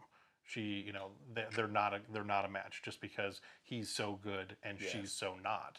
Yeah. And so there's a part of that. The relationship endures throughout the entire thing because of Forrest's dedication. It's not like a romantic comedy where it blooms and we love each other. You're right. Yeah. It's so chemistry is really not important whatsoever at all. And because they don't have any chemistry in the movie. Well, and yeah, they really, when you think about them independently, they don't make sense. No. They're like, it's not like, they were made for each other. Like, no, this is a relationship that was born out of some initially out of necessity. They both needed somebody, and they found somebody that was able to kind of fill the hole. Forrest didn't have any friends. Everybody looked at him weird, and she didn't feel like she deserved any friends because she was, living near her. Her dad was her dad, and he was abusing her. He was abusing her. Yeah. So there's a lot of. I mean, you could really get into some of the complex, emotional and mental layers that are at work even from the onset with characters. And I think that Bradley Cooper both of them would really be able to own, kind of the mentalities and have this kind of persistent. You're making me feel really good about these choices. Hey man, this is what we do. It's a team. Yeah, team masters, team cinemasters. See, that's how we roll. This is every conversation at the Jersey Mike's. Yeah, that's how every one of them starts. Because it starts off with something silly or ridiculous, and we kind of dance through all that. Yeah. But then because we are movie lovers like Keanu at heart, we love movies. We get to the meat of the conversation, and there's so many layers to a movie that we appreciate intrinsically. That I think, in casting Forrest Gump, I think I would see this movie all day long. It's a tough one, man. It's really, really hard to take a movie that's just an iconic movie with an iconic film role in a time when like Tom Hanks was just like on fire with Philadelphia. So what was the movie where The Man with One Red Shoe? Forrest Gump, he actually won the Academy Award, and then he was in Apollo 13, which he was nominated. Yes. So those Again, 3 with straight Gary years. Love it. All right, so that was our Cast It Better. I think that was really fun. Yes. I went with a bunch of names. Predictably, you actually went out on a limb and really did your research and picked some unknowns, which is cool. I've been. I sent the Gargoyles casting. That was one of the things that had me had the wheels turning. This is something you do anyway. I do this when I give you homework, you're just like, that's fine. I've already done this. I do this in my everyday thoughts anyhow. Like Lisa Simpson. What? Homework? Yes. All right, so for those people who actually looked at the title of the episode, we're talking about greatest soundtracks. We're actually going to go ahead and get into this now, which, yes, you tell it, Michael Buffer. Oh, tonight's main event is the 10 of our favorite movie soundtracks of all time. We love movies. We love music. And nothing makes a movie better, enhances it more than good music. Yep. Couple of white guys dancing on a podcast. Don't get that ever. Oh, Lord. Okay. Oddly enough, that couldn't be more awkward. Most of mine are from the 1910s. early in the 20th century. Pre-World War II era soundtracks. Pre-World War I. So, I messaged you and I'm like, we got to have some sort of rules, some sort of parameters, which we like to do. I like rules. I do too, man. I think it makes things a little more interesting. So, one of the built-in parameters that we have is you can't just pick a biopic soundtrack. That's too easy. So that, of course, takes away Bohemian Rhapsody. Yeah. Because, it's freaking Queen, man. So obviously that soundtrack's going to be excellent. It's an amazing soundtrack. Yes. And if we're going to pick a movie soundtrack, the songs need to be, if you pick a soundtrack because of a certain song, that song really needs to be in the movie. Which I did. I did too, but here's the thing that I noticed. I messaged you and I was like, you know what, man, the 90s was known for excellent movie soundtracks. It's like the heyday of the movie soundtrack. But the reason they were so good is because not necessarily they were, the movie was enhanced by the song. They just took a bunch of artists who, they had some B-cut songs that were catchy. They would put it all on a soundtrack and then release it. And it wouldn't have anything necessarily to do with the movie. Perfect example of that is what was that Eddie Murphy movie where he was he could speak to the doctor? Dr. Dolittle. Dr. Dolittle, yeah. So you got some Aaliyah songs on there and stuff that doesn't enhance the movie whatsoever. Sorry. But the songs are great. You buy the soundtrack to get the song because that's kind of where you get it. And the 90s were big on that. They were big on, here's a movie, let's, the first one that popped to my head was actually another Eddie Murphy, was The Clumps. Yeah. With Janet Jackson. She was in that. And there was a song from it, and Will Smith, he was big about that too. The Will Smith. Yeah, because you would, if you cast Will Smith for a little while, you would count on a song about the movie. Yeah, a song about the movie by Will Smith. It was just exclusive to the soundtrack. The soundtrack that came to my mind immediately was the Godzilla soundtrack, and I own that, and lots of people own that. The Matthew Broderick Godzilla. Yeah. And there was a really good P. Diddy, Jimmy Page, that whole song. It was basically Kashmir, but No Shelter by Rage Against the Machine. Rage Against the Machine, yeah. That was the only place you could get that song. Yeah, so that's what soundtracks were in the 90s. Now saying that, I do have two 90s soundtracks in my list. That's two, yeah. On the flip side, so yeah, the 90s soundtracks were kind of the heyday, but I felt like soundtracks nowadays, within the last 10 years, are kind of the best. People are starting to appreciate the role that music plays in their movie as an entity and not just as kind of a garnish. Baby Driver, I think, is probably one of the best examples where Edgar Wright in general really does a good job. He's passionate about music, and he likes very eclectic, different things, and he integrates that into his films, almost like he's casting a role in the movie. It's like the music is going to make the scene, going to drive it. The music is a character. Yeah. And there's a lot of people that have really adopted that line of thinking that has changed the way they put together movies. But even that said, with all the parameters that we set up to eliminate soundtracks, I still have hundreds. If I could have, I stopped myself once I had my 5 because I could have gone, and I changed one of them, and I rewatched one of the movies the other night just because of one of the parameters. Okay, I think I remember this being this way, but I wanted to make sure. Yeah. It's okay, I'm good. Okay, so now that you know that the rules that we kind of set up, The rules of engagement. I still look at my 5 and I'm like, man, I just don't even know. And you never know. Like, you could pick one of mine and I have to go with the plan B, which is sometimes how it works. If you pick one of mine, I'm screwed because I picked 5. You only picked 5? Why don't you start then, I guess? I started. You get to kick. All this right, off. all right. You're going to go ahead and punt to me? I understand. Yep, because if I get put on the spot, then I'll just have to roll with it. You just have to roll with it? And maybe they may or may not be able to tell if I'm rolling with the punches. I don't think anybody's going to tell the difference because you're very good at ad-libbing. I do ad-lib a lot. Okay, so my number 1 movie soundtrack is going to be 1997's Boogie Nights. Okay, good. That's not on my list. So Boogie Nights is great because it's a genre film that's unlike any other. It's about a porn star, Mark Wahlberg, and to me, the movie that made him a star. Dirk Diggler. Yes, set in the late 70s, early 80s. So what you get is a lot of late 70s, early 80s popular songs. Yep. And I like a movie that is able to... Now, movies can be bad in this way. Like, for example, Suicide Squad. Every 2 or 3 minutes, there's a song playing, and it's not. I like the songs, but it's like they know that, and the songs don't really mean anything compared to what's happening on screen. They're trying to make you forget you're watching a crappy movie. Boogie Nights is a movie where, like, almost literally, like, every 4 or 5 minutes, there's a song playing, either to enhance the scene or it's just in the background. But what I'm gonna do, how I'm approaching this, is I'm gonna highlight a few songs that I thought enhanced the scenes. Now, the first scene that I really thought was memorable was the scene with William H. Macy, where his wife, who was just basically the theme with William H. Macy and his wife, is she's basically a whore. She's cheating on him constantly, and he's just this kind of good-natured guy who takes it.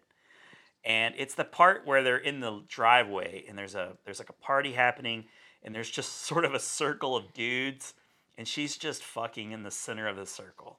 And William H. Macy walks up, and she's just casually being with this guy. And they're playing this song called Fooled Around and Fell in Love. And it's by Elvis Bishop.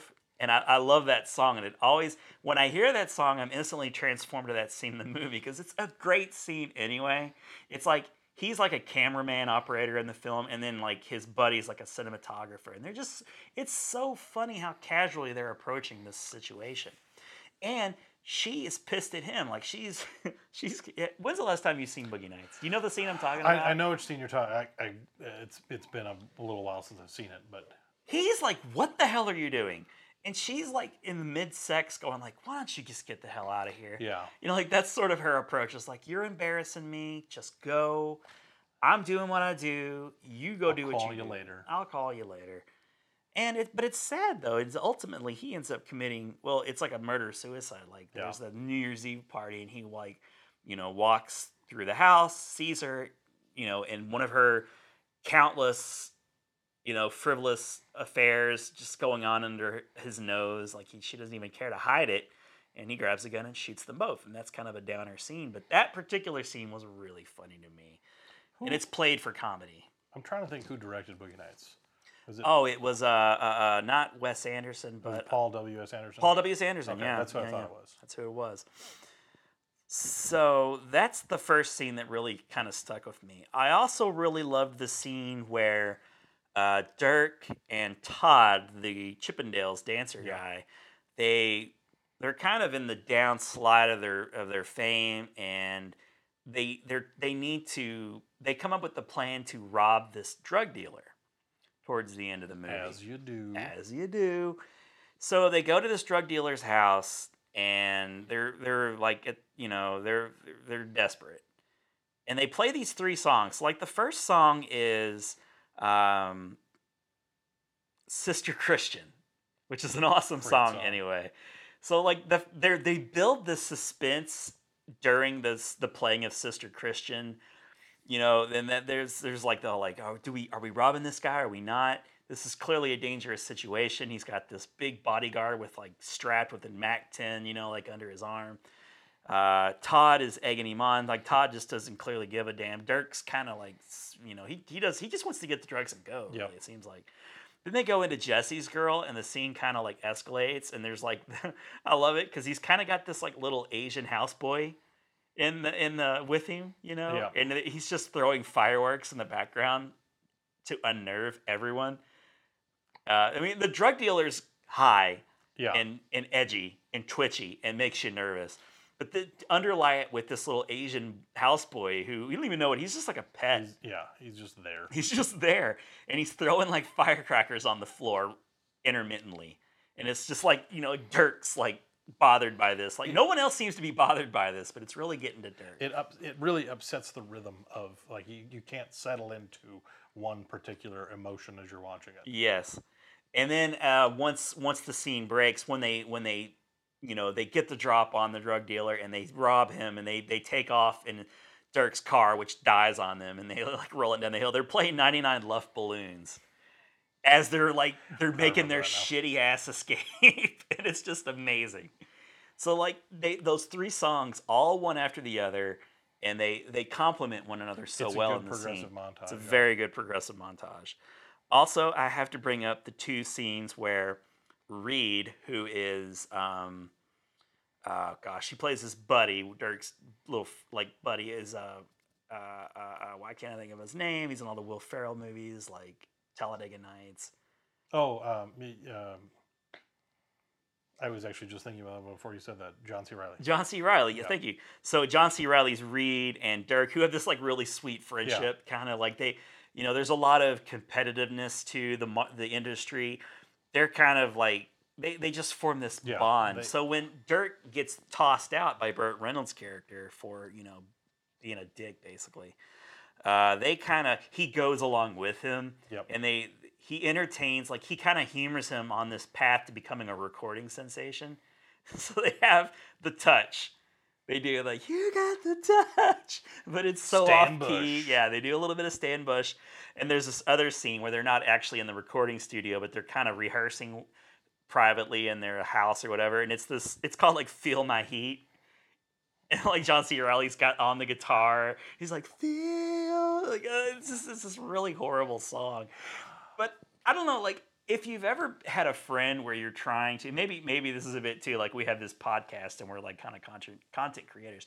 You get like kind of drunk on the idea of like how awesome it is. The thing is that you're doing, and you think it's awesome. So like naturally everyone in the world is going to think it's awesome. They have to. And they're just like, they don't see it. And there's that great scene where they're like, we just need the demo tapes. You give us the demo tapes. We go and we make the record. We become millionaires. Then we can pay you for the demo tapes. You know the scene I'm talking about? Where they're just desperately trying to get the tapes from the recording. Yeah. And I also really enjoy like scenes with Roller Girl, like the scene where you are introduced to Roller Girl, where she kind of like goes down on him in the closet or whatever. Yep. And it's like, I don't know the name of that song, but it's got a nice little catchy beat to it. Everything, I feel like every song that they played in that movie, there was thought behind, and it flowed with the scene. Yeah. And that because of that, I look at that movie so fondly. I don't know how that movie worked. You got Mark Wahlberg, who's more or less known, like he'd done Fear with Reese Witherspoon. Yeah, he was not necessarily a huge household name. He was not a household name. Well, he was actually a household name for something else. Marky Mark and the Funky Bunch, like Good Vibrations. Not for his acting prowess. Yeah. He was the brother, the younger brother to Donnie Wahlberg of New Kids on the Block, and he was kind of like that kid, like okay, like he's a good-looking kid with great abs, and he was like an underwear model and stuff, and he had the 1 or 2 hit songs, but he transitioned into acting so perfectly, and I just love Mark Wahlberg. He's so funny, like nowadays. I was watching The Other Guys. Yeah, great movie. Which is so funny, and I hadn't seen that in a while. And I was, he and Will Ferrell had the. Well, he's such a good compliment to established funny guys. Yeah. He and Will Ferrell have done like 3 movies together. Yep. Daddy's Home 1 and 2, The Other Guys, and then he was really funny with Seth MacFarlane in the Ted movies. Yep. He's not just like a pretty like dumb face like you can play off. Like he actually contributes to the comedy. He has a comedic sense to him. He really does. So, like I really enjoyed this early period of Mark Wahlberg when he was becoming, a big actor, like a name that you need to pay attention to, seriously. So, Boogie Nights, I could watch that movie. It's one of my favorite movies of all time. And I think a lot of it has to do with the choice of music Yeah. that's paired along with these really compelling actors and characters that we're seeing. And it's a movie about pornography. It's just so hilarious. Well, and one of the things that you're always, you're somewhat up against when you're doing a movie that's set in a particular time is that obviously limits what you can select in your soundtrack. Like if you're gonna set a movie in the 70s and early 80s, that's you have access to everything prior to that. Yes. But it's when I was like, at the same time, it's like because you carved out this space and time that you're going to use, you really want to focus in on music that was important to that time. Yeah. So But at the same time, it's not the Bee Gees. yeah, it's Like there's a scene where they're in a disco and they're, doing like this disco montage, but they don't do the Bee Gees. They pick No. some other song. They would, And- so they did a good job picking songs that you wouldn't ordinarily plop down. no, in. and that's one of those things. I feel like that's where somebody who really has care in assembling the music in their movies, where they operate out of, is like, okay, I don't want to just pick like, I'm not going to look at the top 40 stuff for 1978. By the So way, this, Paul this, and this. Anderson, really good ear for these types Yeah. of things too. Like one movie that I'm not gonna. But there's other movies in his catalog of movies that he uses music really, really well in. This isn't the only one. I just feel like this is the best one. There was another movie of his that I almost put in my first five. But yeah, Paul Anderson is really good at that as well. Like there's a couple of directors that music is huge for them. Yeah. You think of your James L. Brooks that did like Almost Famous and all those guys, or was it? I'm thinking of somebody else. Cameron Crowe. Cameron Crowe. Yeah, thank you. Sorry. Cameron Crowe is a guy that comes to mind. Like Paul Anderson. Very influenced by music and incorporated into their productions quite well. Yes, and you could even say like, well, I don't want to spoil anything for you in case one of these movies is on there, but we'll get to that, I guess, if we need to. Anyways, Magnolia. Is Magnolia on there? uh, Are you a Magnolia fan? On poopshoot.moviepoops.com. no, I'm not. I thought you were just asking me if I was a Magnolia fan in general. Like, I find aspects of that movie interesting. I thought Tom Cruise was interesting in that movie, but It was. I can't say that I love that particular movie. It's enjoyable, but it's not one you would need to watch over and over and over. But at the same time, it's a lot of people's favorite. Yeah, it's a good movie. Tom Cruise is very different than a lot of things he's played. What the fuck are you doing? It look like they're doing. It's my wife. What, Bill? You're embarrassing me. Yeah, little Bill, shut up.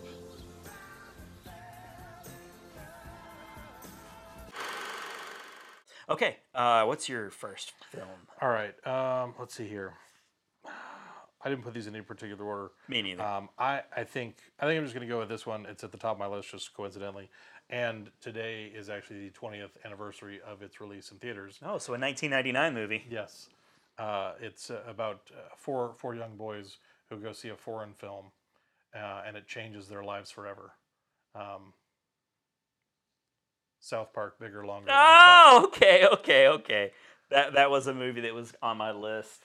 It wasn't one of the ones I picked, but I was thinking about it. Great original songs. Oh, that's I love Trey Parker and Matt Stone so much. Everything they do, I think, is just magic. They don't get a lot of credit they deserve. Yeah, they really don't, because everyone just thinks that it's just dick and fart jokes. Dick and fart jokes, yeah. And it's really not. It's Nope. Even the whole movie, and I love that they were nominated. I think they won for Blame Canada, didn't they? Or were they I think just you're nominated? right. Yeah, no, I think they were at least nominated. Yeah. Well, because when you think 90s, and especially the content of the movies, like the boys go see Terrence and Phillip, it's got all kinds of horrible language. What was it? Asses of Fire. Yeah. Yeah. And then the boys, these cute little boys, they're using profanity. Yeah. And the world is a horrible place, and so these parents go on this crusade against Terrence and Phillip. And I love the song "Blame Canada" because within the lyrics, they acknowledge the fact briefly that we better blame them before somebody starts thinking of blaming us. I like the dueling farting banjo little bit in the middle of it. It's and I listened because I have my favorite songs on it, so I was listening through it again yesterday. Brian Boitano is one of my favorites. And that's the thing, is like everything, all these different tones and the different, Kyle's mom's a bitch. Yes. Yeah. And you have Satan and Saddam Hussein, and it's just there's some things that really date Forgot the about movie, that aspect. but it's one of those like Saddam. and the whole premise of everything is just so ridiculous. They've been on point for 25 years. When Terrence and Phillip are executed, that's the last of the things that need to happen for Satan to reemerge on Earth. It's like the four horsemen will ride again. Yeah. And I think that's where a lot of people stop. It's like it's just this stupid little we're gonna swear and we're gonna do all these. It's like there's such a great commentary within it. There's lots of depth to their humor. Yeah. And I love that Canada to retaliate bombs the Baldwin compound. All of the Baldwins all at once. And it's just what I love every part of. From the opening with Mountain Town. Yeah, with Kyle. Kyle, and they go along the whole progression, and then just as the movie goes through scene after scene, you're just like, this is the whole movie is just pure enjoyment. There's a lot of songs. They progress through the story just perfectly. They're not just goofy, funny songs for the sake of being funny. They actually, Trey and Matt they're just geniuses. I don't understand how these people come from where they do, because they're from Colorado, and they're not your typical come from Hollywood type family. How do these diamonds in the roughs get discovered? It blows my mind, and they're just perfect for it. Some people are just made for it. It doesn't matter where you're from.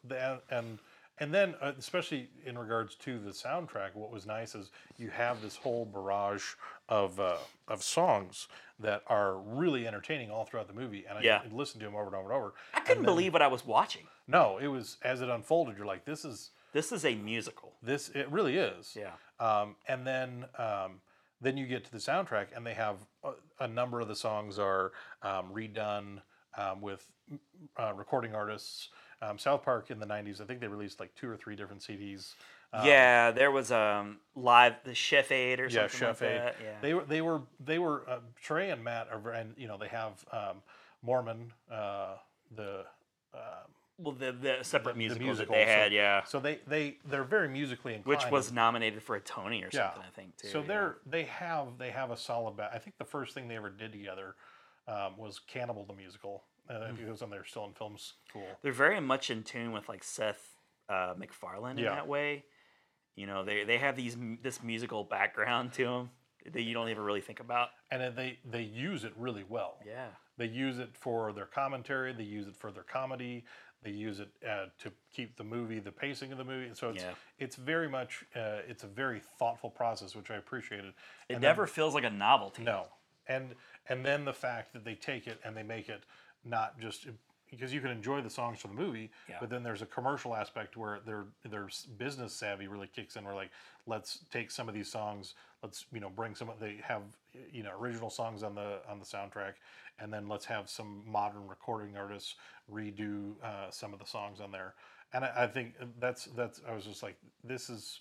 I'll go through periods of time where I'll listen to the soundtrack over and over and over. Yeah. And I'm just like, and it's largely just original songs. Yeah, and then when you think about it too, it's not only did they write these songs, but then they perform a lot of these songs as the characters in the movies. Yeah. So you're like, you have Cartman singing "Kyle's Mom's a Bitch."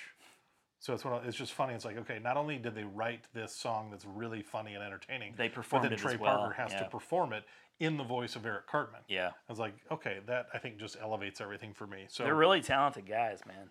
It's not just they rub people the wrong way a lot of times, but there's no doubt you got to give them credit for being really talented writers, creators, and performers.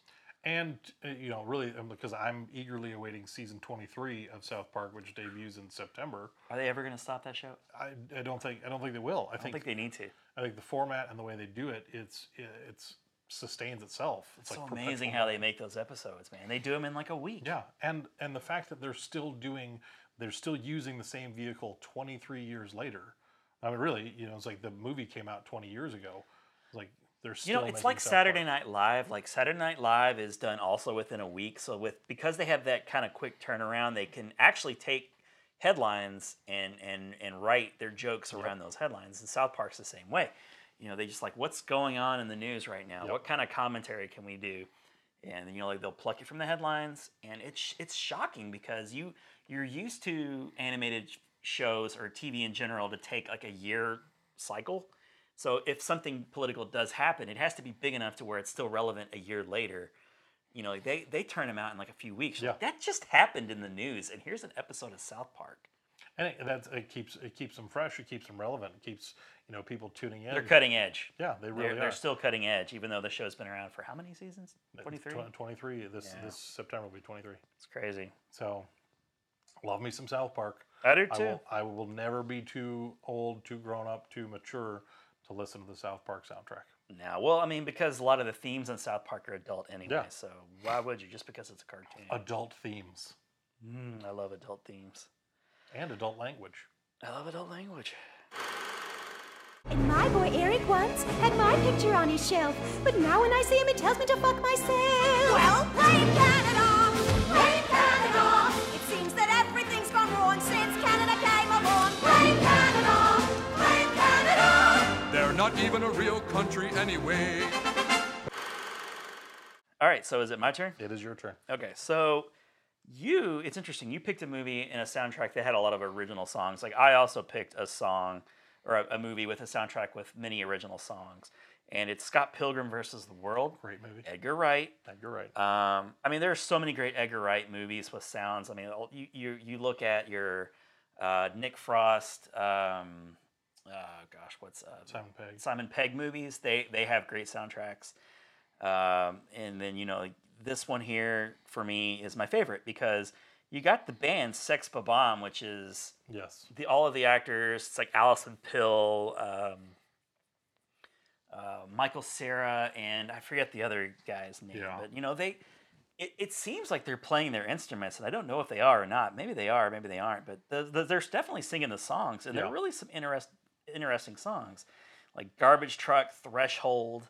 And then you have Alison Brie, who shows up in the movie. Yep. As part of, she's basically like Scott's ex-girlfriend, but she's in this band. I forget the name of the band, but the songs they're singing like from, like Black Sheep is the name of the song, which is really a banging song in the movie. It's from this actual band called Metric. They're a Canadian band, and I actually had a chance to see them live. And they played the Black Sheep song. But yeah, they were with like Smashing Pumpkins or something one time. But they're really cool. They're a good band. So, but it's like a lot of like indie bands, and the movie itself has kind of this like indie feel to it. Yeah. A lot of the characters would be the types of characters who would not buy your pop, like top 20 singles. Like they're just all underground. And there's a couple of really good Beck songs. Yep. Like the Ramona song that Scott sings to. Ramona is actually composed by Beck, who's like the king of, that like scene. But every 15 minutes or so, you get like this really excellent original song sung by Sex Bob-omb, which was like, again, like the actual actors in the movie. I really, really enjoy just the visual style of that movie. They married the songs, like the music, and the visuals, like they made it look like a video game, like really well. There's some good 8-bit MIDI type songs in the movie. Like they did the Universal theme in the beginning, which is the cute little MIDI sound. I like when they do stuff 8-bit like that. Nintendo sound kind of to it. They incorporate a lot of like arcade sound tracks. Like there's like songs from Dance Dance Revolution type games and Street Fighter type games. They use quite a bit. So the way the movie is mixed, like they really use sound in like a really unique way. And Edgar Wright in all of his movies, like Hot Fuzz, Shaun of the Dead, The World's End especially, like I almost picked The World's End because it has a really interesting soundtrack. It's a great movie. It is. It's good. I think it gets overlooked because like Hot Fuzz and Shaun of the Dead are so great and iconic. That third of that trilogy just kind of gets overlooked a little bit. It really does. But it's a great soundtrack. But I always recommend people seeing Scott Pilgrim versus the World. I think it was a disappointment. It cost kind of a lot of money. And you could tell because the movie's beautiful to look at. It's really well done. It's got a lot of good young actors in it. Kieran Culkin is the roommate of is amazing in that. I loved him. You got your Chris Evans is in it. Captain America. Brandon Routh, who was Superman briefly, was in it. And then of course you got like Audrey Plaza was in it. So everybody that was Anna Kendrick was his sister. Anna Kendrick was the first time I ever saw her in anything. She's wonderful in that. She's wonderful in everything. Big Anna Kendrick fan. Yes. We both are. Both. So and I bought the soundtrack. It's one of the last soundtracks I bought. 2010. It tells you it's been 9 years now. But I listened to it in my car all the time, like they were just regular songs. Yeah. So that's a cool thing, like that's something that you see happen a lot in Disney films, and maybe even South Park, Bigger, Longer, and Uncut, because it was just kind of a known commodity. Yeah. So as long as the songs were halfway decent, people are going to buy it as a novelty and then listen to it again and again because they enjoyed the movie.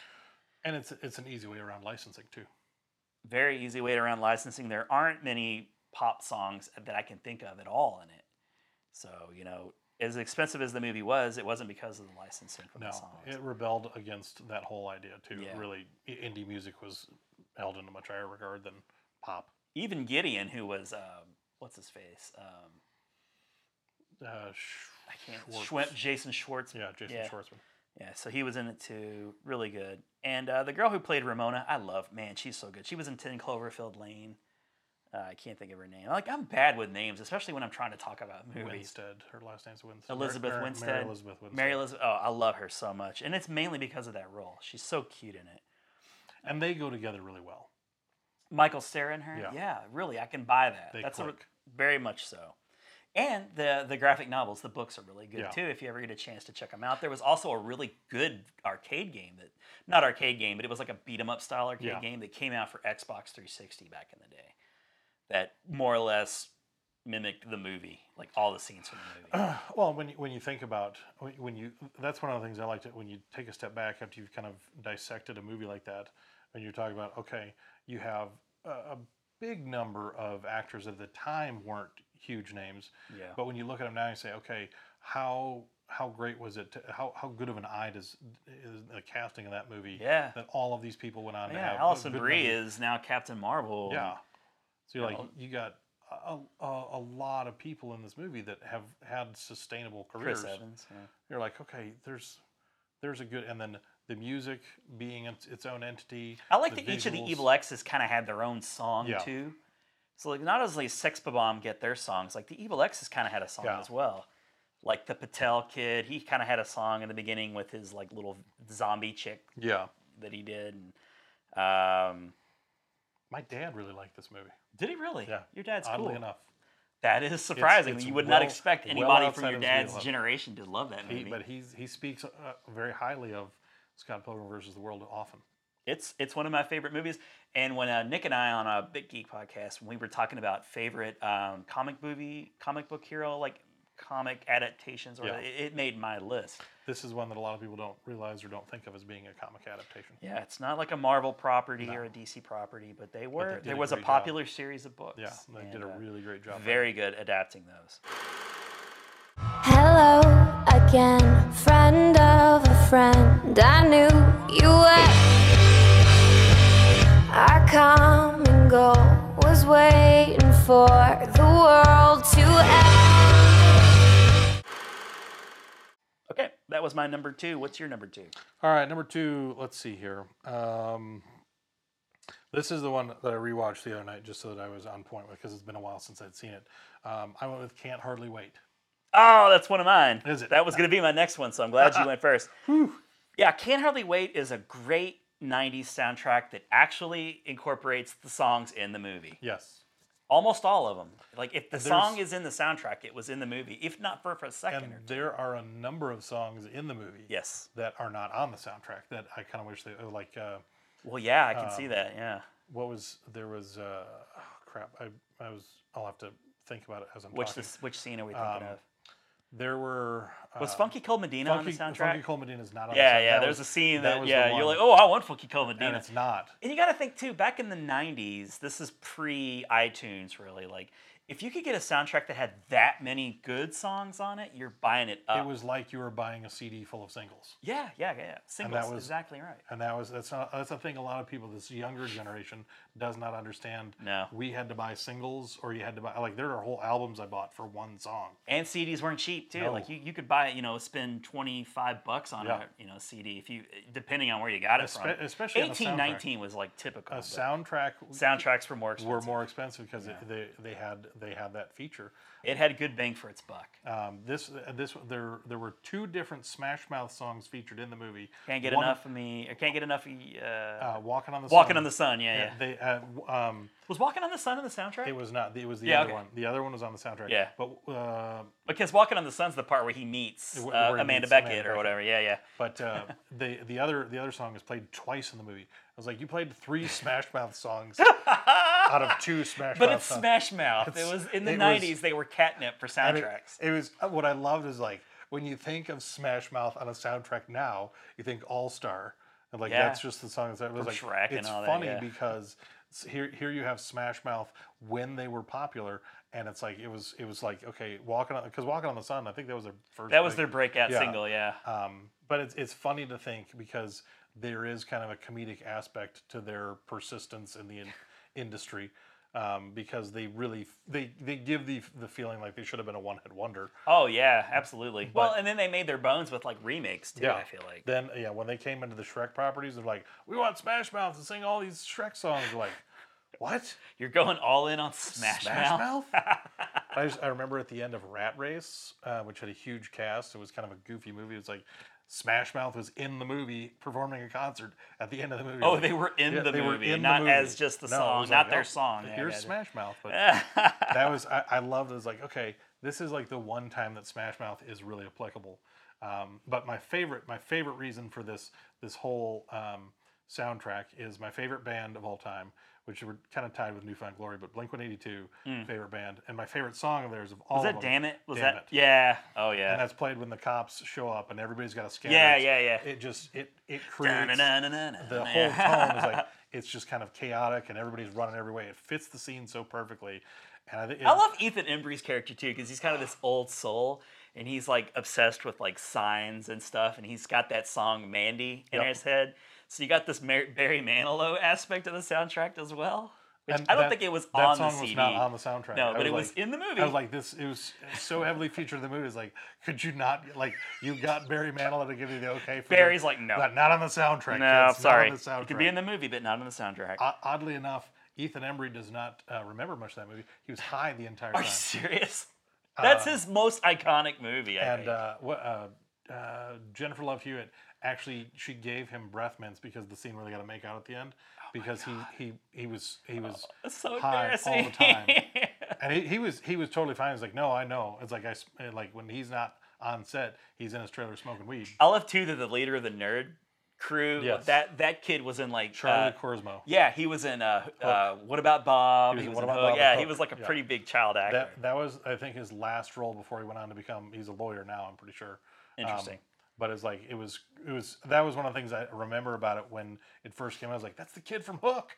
Yeah, he hasn't done anything. That's since a very Hook. What about recognizable Bob? kid. Yeah, it's Charlie Korsmo. I too remember like nowadays like a song like Paradise City is popular just because it's been like 30 years and it's just it's cool again. It's stuck, yeah. That made the soundtrack in the 90s. So Yeah. like it's only been 10 years. I'm like, I can't believe these high school kids would play Paradise City and rock that in their party, but they do. Yeah, they totally do. Yeah. And I love, because they have the band. You have Love Burger, the band. Well done, yeah. That they never were play, not, they had the T-shirts. They never play a song in the entire thing. Oh, they don't. They attempt to. They get started a couple times. You got Breckin Meyer. And you got Donald Faison from in the band. Clueless, yeah. And it's like, and the whole time and when they're just about to play their reunion show.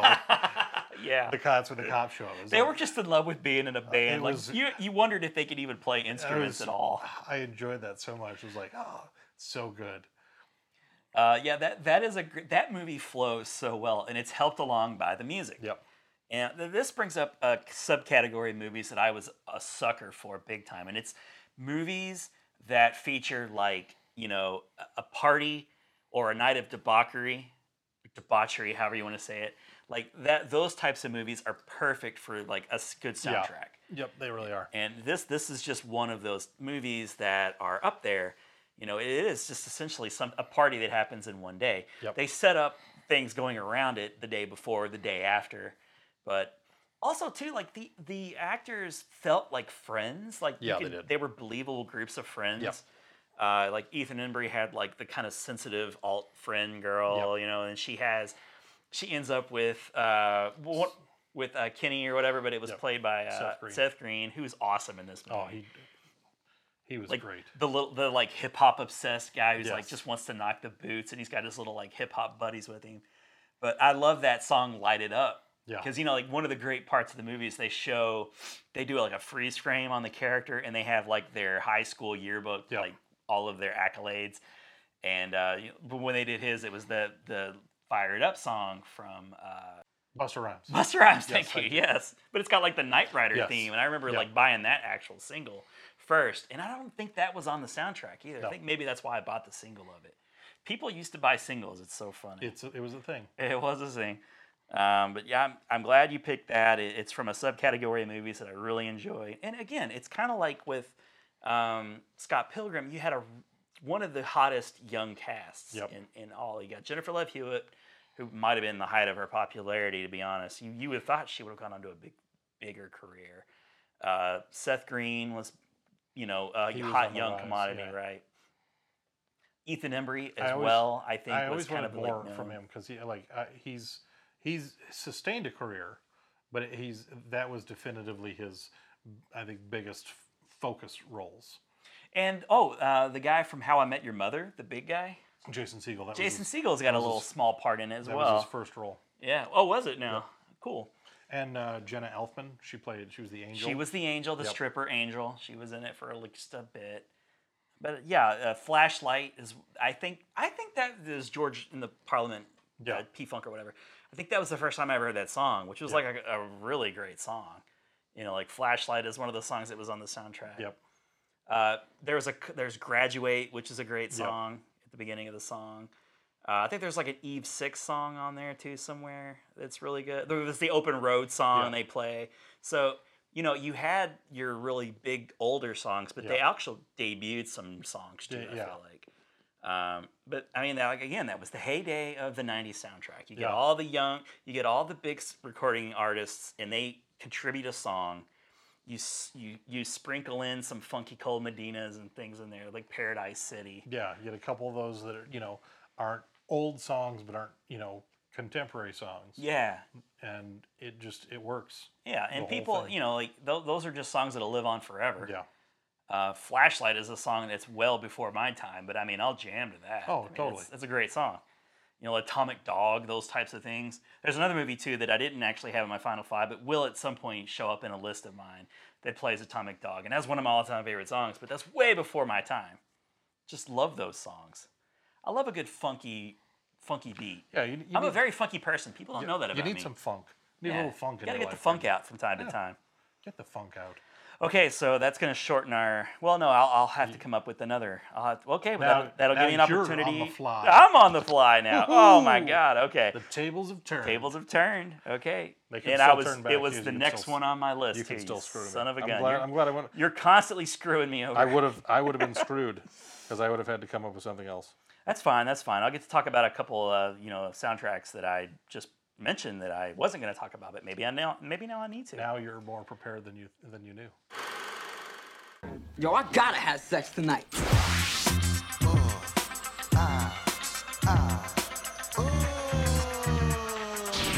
I mean, peep this.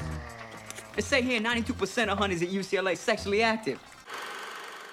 All right, so we're going to move on to my third. Your third. Okay, so my next movie, I'm getting into some newer movies now, actually. So I've noticed that Seth Rogen movies have had really excellent soundtracks. And this isn't a Seth Rogen movie necessarily that he directed and made, but he did write it. And it's from 2007, and it's another Michael Cera movie. 2007 Superbad. Okay. Yep. I really enjoyed the funk of that soundtrack.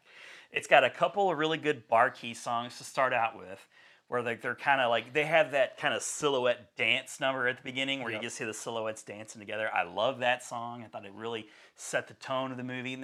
And they kind of ride that wave of funk through most of the movie. Yeah. At least to the part where they get to party scenes. Yeah.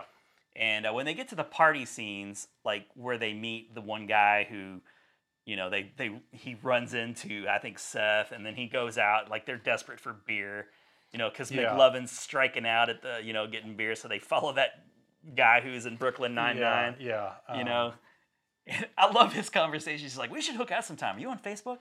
Joe Lo Truglio. Or not even Facebook. It was like MySpace. Yes.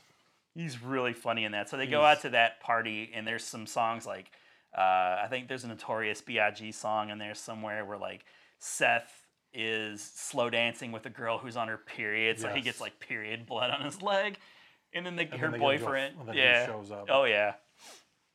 I think it's like I Love It When I Call You Big Papa, as a matter of fact. Yeah, they're great. But yeah, so there's the great mix of 70s funk, and even it's accentuated even more because there's the scene where like, you know, Seth's wearing his clothes, but he's like, I can't wear the same clothes that I wore to school from, you know, like later. Then it's like, oh, totally unbecoming.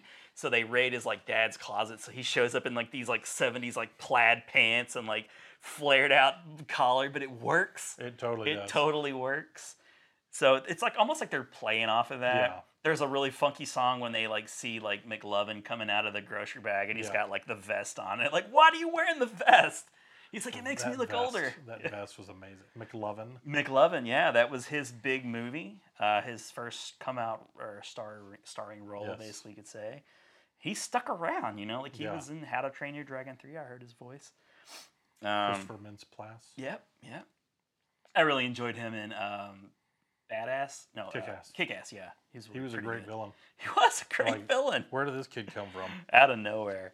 But yeah, there's the party scene where there's some more hip hoppy contemporary songs. But it falls into that category of, you know, high school kids, whatever. Like, you know, they're more college aged, I think, both of them by the time this movie came out. But you know, you're following their night, and then you add in Seth Rogen and Bill Hader as the cops. Yeah. You know, and then you get even more. There's like I think there is a scene where they bust up the party. And they're playing like some kind of like Ice Cube song or whatever, and they're just kind of dancing to that. They do like Panama at the end when he's like doing the whirly like trick, you know, that like crashes the cop car. And I love those characters too, by the way. They're so you know, they're kids. They're really just kids themselves. They trash a cop car and then, you know, light it on fire and claim that it was stolen. That was one of the best parts of the whole movie. I love that. They're like shooting bottles off. They're shooting stop signs and crap. And then they're like, the cops! And like they're cops themselves. But there's that whole revelation where it's like, yeah, we knew you were McLovin. We knew you're not really this guy the whole time. We're like, we're just going with it. Yeah. It's like, I love that. I like that. It's almost kind of like McLovin's story. It really, in a lot of ways it is. It's, you know, it's just as much his story. Like they introduce him as kind of like this third wheel. Yes. But it's like he very much has his own vehicle in the story. That's just as important. He's really the cool kid if you think about it. Like he gets the fake ID. Yep. He gets the girl. Like he hooks up with the girl. He's hanging out all night with the cops having the time of his life. He's the one who looks badass because they pull him all. Like remember, like there's a scene where I can't just walk out of here. You know, it's gonna make me look stupid. Yeah. Like, well, we got you. So they're like, oh, McLovin, he's crazy. And then there's a great scene where like the kid with the mullet spits on Bill Hader and he just goes after him with the baton. Just cracks him with it. That's such a great scene. It really is. But yeah, there's the I'm Your Boogeyman song that McLovin dances with a little redheaded chick who he sees walking with a thong. I love that too because she's just like walking down the hall and he's like, you know, focused in on her body. She turns around. She's like, what? It's 12:30. Like that's the best he could come up with. Like she asked him the time. She just gives him a look like, what the hell are you talking about, creep? I love that movie. Superbad is. I haven't seen that movie in a couple of years. And I got it. I love the song too at the very end where they reveal all the dick pics that Seth drew. You know, because you get that brief period where you see like one dick pic, and he's going over his illness, I guess, his affliction, where he just can't stop drawing dick pics and puts it in his Ghostbusters lunchbox. But you get to see them all in a little montage at the end. There's a good little funky song at the end too. So that movie was enhanced, I think, by that particular soundtrack. And they went with not contemporary songs. They went all old songs. I liked it. It really was cool. And I think that's because of Seth Rogen. Like, he has a really good ear. And he's kind of like that Edgar Wright, where he just knows the right song to add to a scene to make it better. He has a decent ability to act. Yeah. And I would say a much keener eye and ear for production. Like the direction of things, the writing of things, all of the things that go into the composition of a film. But I think Seth Rogen's just done a really smart job of surrounding himself with good young talent. Funny people. Funny people, yeah. More so than like an Adam Sandler, more so than a lot of people who do the similar things. They just keep going back to the well. He'll add somebody new from time to time. He'll bring in new talent. He's on the lookout for that. He reminds me, like if Judd Apatow could act better and was in more of his movies, I feel like they're on the same level. Because I think one of the things you start to, or I know especially for myself that I started to appreciate more, is when I understood like, okay, Seth Rogen is writing these movies, and just in the process of mentally walking through the whole thing is like, okay, there's some movies that get written where they don't know who's going to play what roles, and I know they do a lot with the Broken Lizard stuff. They just write them, and whoever ends up with whichever role. I really like that a lot. Yeah, they don't write the movie with certain actors in mind up front because they are afraid that if they do it that way, they'll just write themselves the funniest lines. Get all the lines written out, and then after the script is written, divvy up the characters. And with Seth Rogen's writing ability, there's a lot where. Where he knows which character he's going to play, but he doesn't play to that. He doesn't have all the best lines, and sometimes his characters are like in Observe and Report. His character is funny. I think that's his best acting role. But he's really not that, because it has that. It feels like it's a Paul Blart kind of movie, but Paul Blart is a much more endearing character.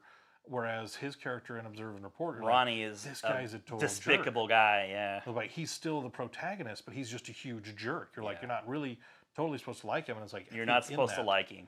It's like he's the lead and he's the protagonist. I'm not supposed to like him, so I'm conflicted here. I was like, when you understand and appreciate that's how Seth Rogen wrote. Plays tricks on you a little bit. You can't just fall into good writing like that. All right, now guys, check this out. Probably the greatest move in donut spinning history. Paying attention? Behold, the upward spiraling pigtail. Why is it called that? I don't know. All right, I'm gonna go third. I'm gonna go Space Jam. I knew you were gonna do Space Jam. There's absolutely no doubt in my mind you were gonna do Space Jam. And it is. It's an iconic '90s soundtrack. It is one of the best soundtracks I think that there ever was. We listened to the crap out of that soundtrack. Yeah. So I'm like, there's so many songs that I love that were in the movie. I mean, yeah. I Believe I Can Fly is one of those, generational anthems, basically. I hate that it's R. Kelly. Yeah. Because because he's such a piece of shit nowadays. I feel conflicted. Like, should I still be allowed to like this song? No, I know what you mean. But it's like any Michael Jackson song. I was like, I love this song. Like, how do I separate? But it's like that song was just, and because I remember too, part of Space Jam was 96, 95, yeah, it was in that area, yeah, mid-90s. And that was back, big in the heyday of music videos too. Sure, yeah. And so you had the music video that would play regularly for I Believe I Can Fly, and you had snippets of the movie that were in it, and you're like, oh, look, there's the movie and this. Oh, you just have this perfect marriage there.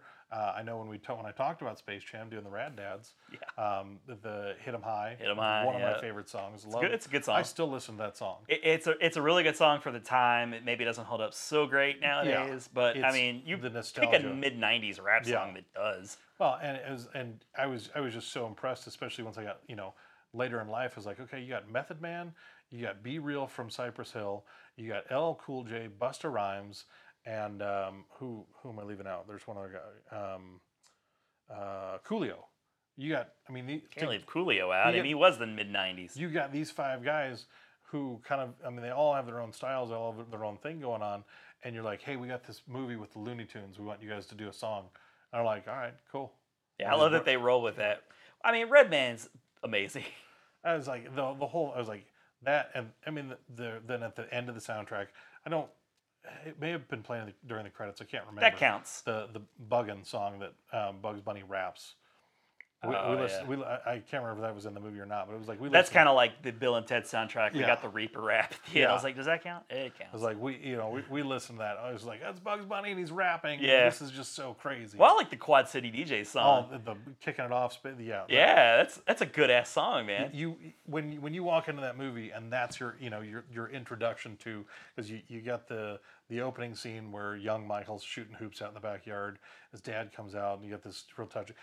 Quad City DJs. Ooh, we're huge at the time, but Quad City DJs are kind of this weird thing where they feel like a 70s funk band in ways. Yeah. So like they're kind of timeless in a way. So that song I think holds up pretty well still. It definitely does. Yeah. We watch Space Jam a lot at my house, so that song, I hear that song fairly frequently. But there were. So I Believe I Could Fly was like the big song. Was there another huge song of its like that was up there? And the Quad City DJ song was on the radio from time to time, but it wasn't huge. I'm trying to think what else there was. The post office used it for a while. The Time Keeps on Slipping Into the Future. Oh yeah. Was that that was okay, yeah. That was another R. Kelly song, wasn't it? I'm trying to think. I want to say it was Seal. Was it? There was a Seal. Oh, you know, it might have been Seal. Yeah. But I want to fly like an eagle. Yeah. You're right. That was on there too. That was a big song. Yeah. And that played I think that was during the montage of them getting better at, like, they were all okay. Michael Jordan was showing like, all right, guys, this is what we're gonna do as a team. There were, and then I'm trying to think.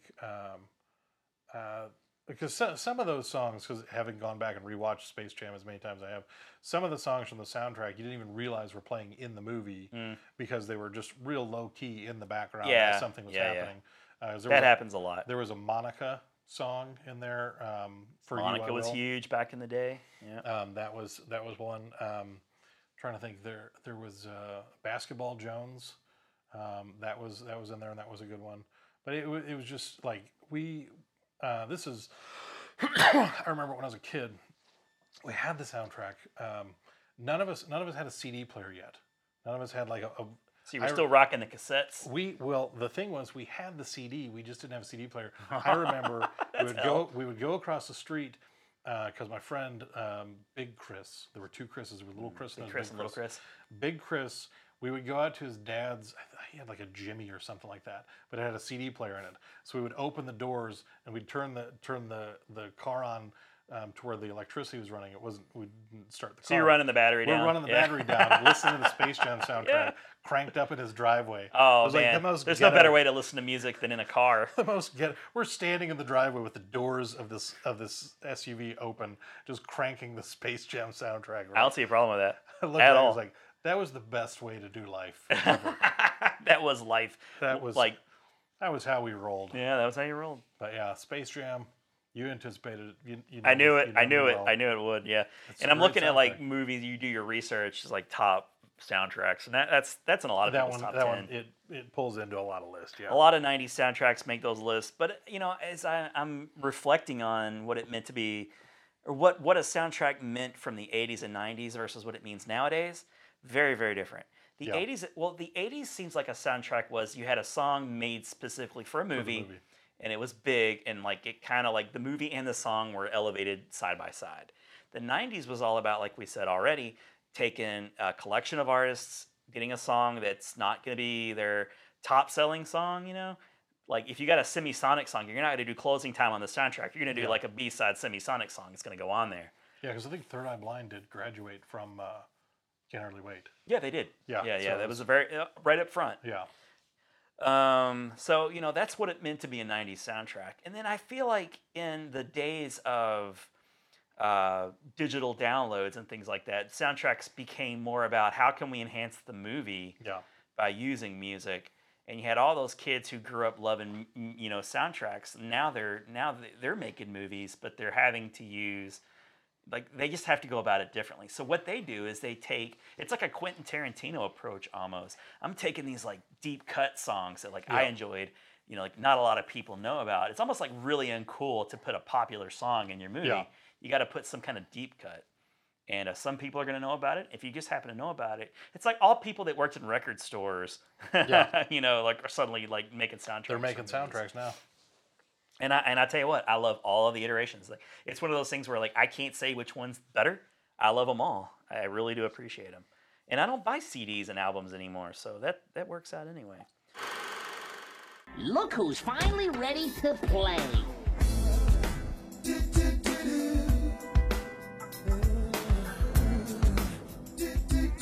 Let's see if I remember how to do this.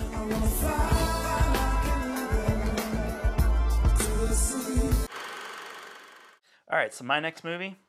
Roll with it. I'm gonna roll with me. It's gonna be Delamentary. A song with Delamentary. Can I find one? Let's see. So I'm gonna go with Donnie Darko, I guess. Oh, good soundtrack. I'm gonna go with Donnie Darko. I wasn't, and then you took Can't Hardly Wait. So this is my second Paul Anderson movie. And so there are not a ton of songs in the movie, but every song enhances a scene that's in it. The Head Over Heels is awesome in it. Notorious, that whole scene with like sparkle motion. It works. It works so well. You got like Notorious is Duran Duran, I think, and you wouldn't think to put a Duran Duran single in your late 90s, early 2000s actually. I think Donnie Darko was I don't have the year listed, but I think it was 2001. 2001. That sounds about right. But it's because it was set in the 80s. Yeah, it was. It was set in the 80s, which is why you had the Notorious. You got Mad World, but not the Mad World that came out from, I forget who originally recorded it, but they had that Gary Jules version of Mad World. Oh my God. One of my favorite remakes ever. That is such a good song. And it's so emotional, right? Yeah, that's so emotional. That song just makes the scene. And there's a creepiness to it. Yeah. Because that song in that movie reminds me of Hurdy Gurdy Man in Zodiac. Like it's a song that by itself isn't as it's got kind of a different feel to it, but it wouldn't necessarily be like and creepy almost feels like the wrong word. It's so in moody. sync. Yeah, it's so in sync with what you're seeing on screen. You're like, it just matches so well. Yeah, and that's the thing with all of these songs. Like it's not necessarily an album that you would rush to the store and buy and jam to in your car, but in the sense, like in sync with the movie, it's just it lends to the scene so well. And I love movies that can do that, where you can take a really emotional song, like it's like you're replacing a good score, like from a Will Horner or a James Horner, not Will Horner. You know what I'm talking about? A James Horner, where like that's the kind of thing you would count on for like a really well composed, like orchestral sound. But like they take these common songs, like Head Over Heels, Notorious, and Mad World, and there's like Shout and Never Tears. Like some really good songs in there. But if it weren't for those songs, I just wouldn't have remembered the movie as well. Those songs really punctuate their scenes very well. You can jump right back to it. The sound is perfectly in sync with the visual, and you hear it because every time I hear that song, Mad World, I go right back to that montage of the characters. Is like and they're synonymous, and I think that especially when you're doing that with music.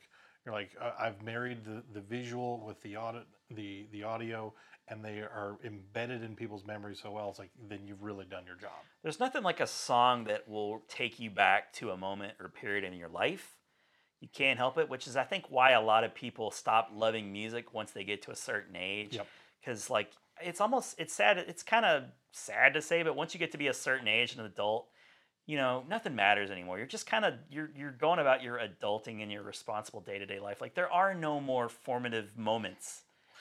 A lot, especially, we both have kids, and you're still making memories. Yeah. But the memories are really like, you're on the flip side of the memory now. Like you're facilitating the making of the memories for your kids. So and you're very aware of that. Yeah. Very aware of that. So,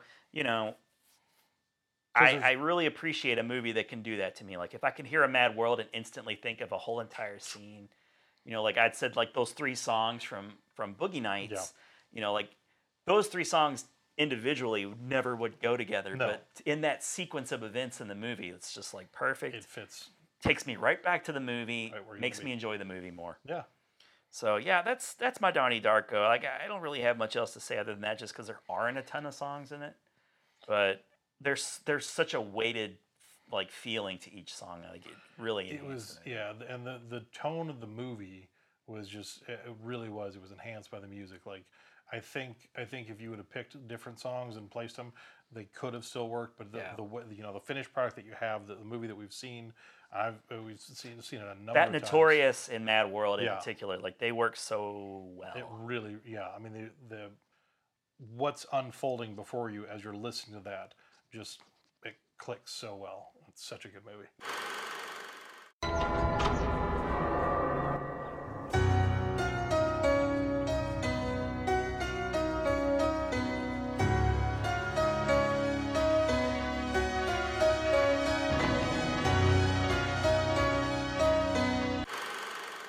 Yeah. All right. So we're down to your final pick. This I got 2 left. You got 2 I left. got 2 Okay. left. So I'm on number I went 4. first, didn't I? Yes. Okay. I'm on number 4, and my number 4 is Snatch. See, I'm afraid I'm going to have to defer to you on that because this is one of the movies that I haven't really seen. I don't know what's on the soundtrack. It's a very eclectic. Some of the ones, because there's a couple of songs. There's a montage. This was the first movie, because I saw Snatch before I saw Lock, Stock, and Two Smoking Barrels. The kids that were cooler than me had already seen Lock, Stock, and Two Smoking Barrels was first, right? Yep, Lock, Stock came first, and they're both Guy Ritchie. These are Guy Ritchie movies, yeah. Guy Ritchie, British gangster movies, great movies. I love Snatch. Snatch came out on video when I worked at Blockbuster. Snatch, the movie that had that Brad Pitt role where you Yep. couldn't make He a was the word pikey. out. It's a great. Periwinkle Blue. And there's Gotta one, love Brad there's Pitt, one back- scene especially in in the those movie days. where even if you have subtitles turned on, it's literally just 3 question marks because they have no idea what Brad Pitt is saying. He's just making shit up. I watched that movie every day for a month when it came out. Oh my God. Literally, I just watched it because I was like, I loved it so much. Yeah. And there was the opening sequence, a song called "Diamonds" by a band Clint, K-L-I-N-T, and it's just this montage of, because it's a big cast of characters, and they all kind of have their own stories that are intersecting at different points. And Guy Ritchie used a lot of the same. I mean, British actors, there's typically a small pool of them anyways. Yeah, Vinnie Jones was in it. Oh, Vinnie Jones, Juggernaut. And then you had Benicio del Toro, Dennis Farina. This was the first time I'd ever seen Jason Statham. That was my first exposure to him. Yeah. He played Turkish in that movie. Then you had Brad Pitt. There was a big cast of characters, and they would have just a short scene of some kind of action of the person, and then you'd have like this stamp, and it would be this imprint of their, whatever scene you're looking at, and the character's name. So you get this introduction to everybody up front to the song. And it was just really. I like that. Yeah. It opened it up. You're really associating a song to Yeah. a character right away. It's kind of like I Can't Hardly Wait. They did the Yes. same thing. You're Digital immediately- Underground, Sneaker Pimps. Yeah, you're immediately inundated with this, sound and visual connection. I'm sad we didn't mention Sneaker Pimps when we were talking about Can't Hardly Wait. You can now. I want to mention Sneaker Pimps, which I think they played during Jennifer Love Hewitt's section. Anyway, Six Underground, love that song. It's a great song. Great song. Yep. Snatch. Which is also a word for grabbing things. Yes. If you were to grab a larger diamond, you'd snatch it. Okay. You'd snatch that diamond. That's all I wanted to say. Yep. That's all I meant. Good. Wordplay. Wordplay is good. When words mean other things. Pussy. Exactly. Box. Yes. I'm trying to think of some other. Beaver. Nice beaver. I'm sorry. Go ahead. No. You just want to watch me dig a hole, and like, how awkward can I get? Provides me an opportunity for hydration. Me too, actually. But I'm trying to think what the there's Is there a main character that's like It's not the whole gist of the movie is there's this gigantic diamond, and it just bounces around from place to place. Jason Statham, he's a boxing promoter. He's got a bare knuckle boxer that he's Gorgeous George. That's his boxer. Then there's Alan Ford plays Bricktop. He's like this. He's the gangster guy, and it has like a train spotting kind of feel to it. Yeah, it's this whole kind of underground world. This diamond keeps popping up in all different people's camps, so they really like it's just kind of being juggled around by one person to one person. There's a really it's Vinnie Jones, his character, Bullet Tooth Tony. I like Vinnie Jones. This is the quintessential Vinnie Jones. Right? He's a tough guy. Dennis Farina plays Avi. He's his I think it's his brother who's in London. He's because the Jewish guys, they have this corner on the diamond market, but his brother, I can't think of his name now, but he's not Jewish, but he pretends to be Jewish so that he has this clout in the diamond world, and so the Benicio del Toro, he's Frankie Four Fingers, he's got a gambling problem. And he's lost a finger. I was going to say, I wonder why he lost the finger. That's probably why. And he's supposed to go. He steals the diamond from Antwerp, and he's supposed to bring it back to Avi, Dennis Farina, in the United States. And these guys mess it. These thieves, they butcher this job, and they accidentally knock out Benicio del Toro in the back of his van. So they're trying to steal the diamond from him, and that goes awry. And it's this kind of. It's not really a comedy of errors, but everybody just keeps, it's like they're all trying to grab it and everybody's bobbling it. Yeah. It's funny. It's yeah. humorous, just naturally. The Bullet Tooth Tony, Vinnie Jones, he has this affinity for Madonna, which this was right about the time that because Sting, who was in Lock, Stock. That was Madonna's British period. He introduced Guy Ritchie to Madonna, okay. And so we have him to thank for this. So in the movie, Bullet Tooth Tony loves Lucky Star. That's his jam. You can be my and lucky so, star. Yes, it was like it's so great because Starlight, it totally star bright, first star. It doesn't it doesn't make any sense. Yeah. Because you're like, he's a really big, tough guy. Yeah. And he's like, he just loves Lucky loves Star. Starlight. It's not a Madonna song you would particularly imagine the tough guy would enjoy. Yes. So he... it's from her pop days. Her definitive pop days. Very. In the 80s, the heyday in the 80s. Like a virgin those days. Yeah. So she shows up on the soundtrack, and then I should have...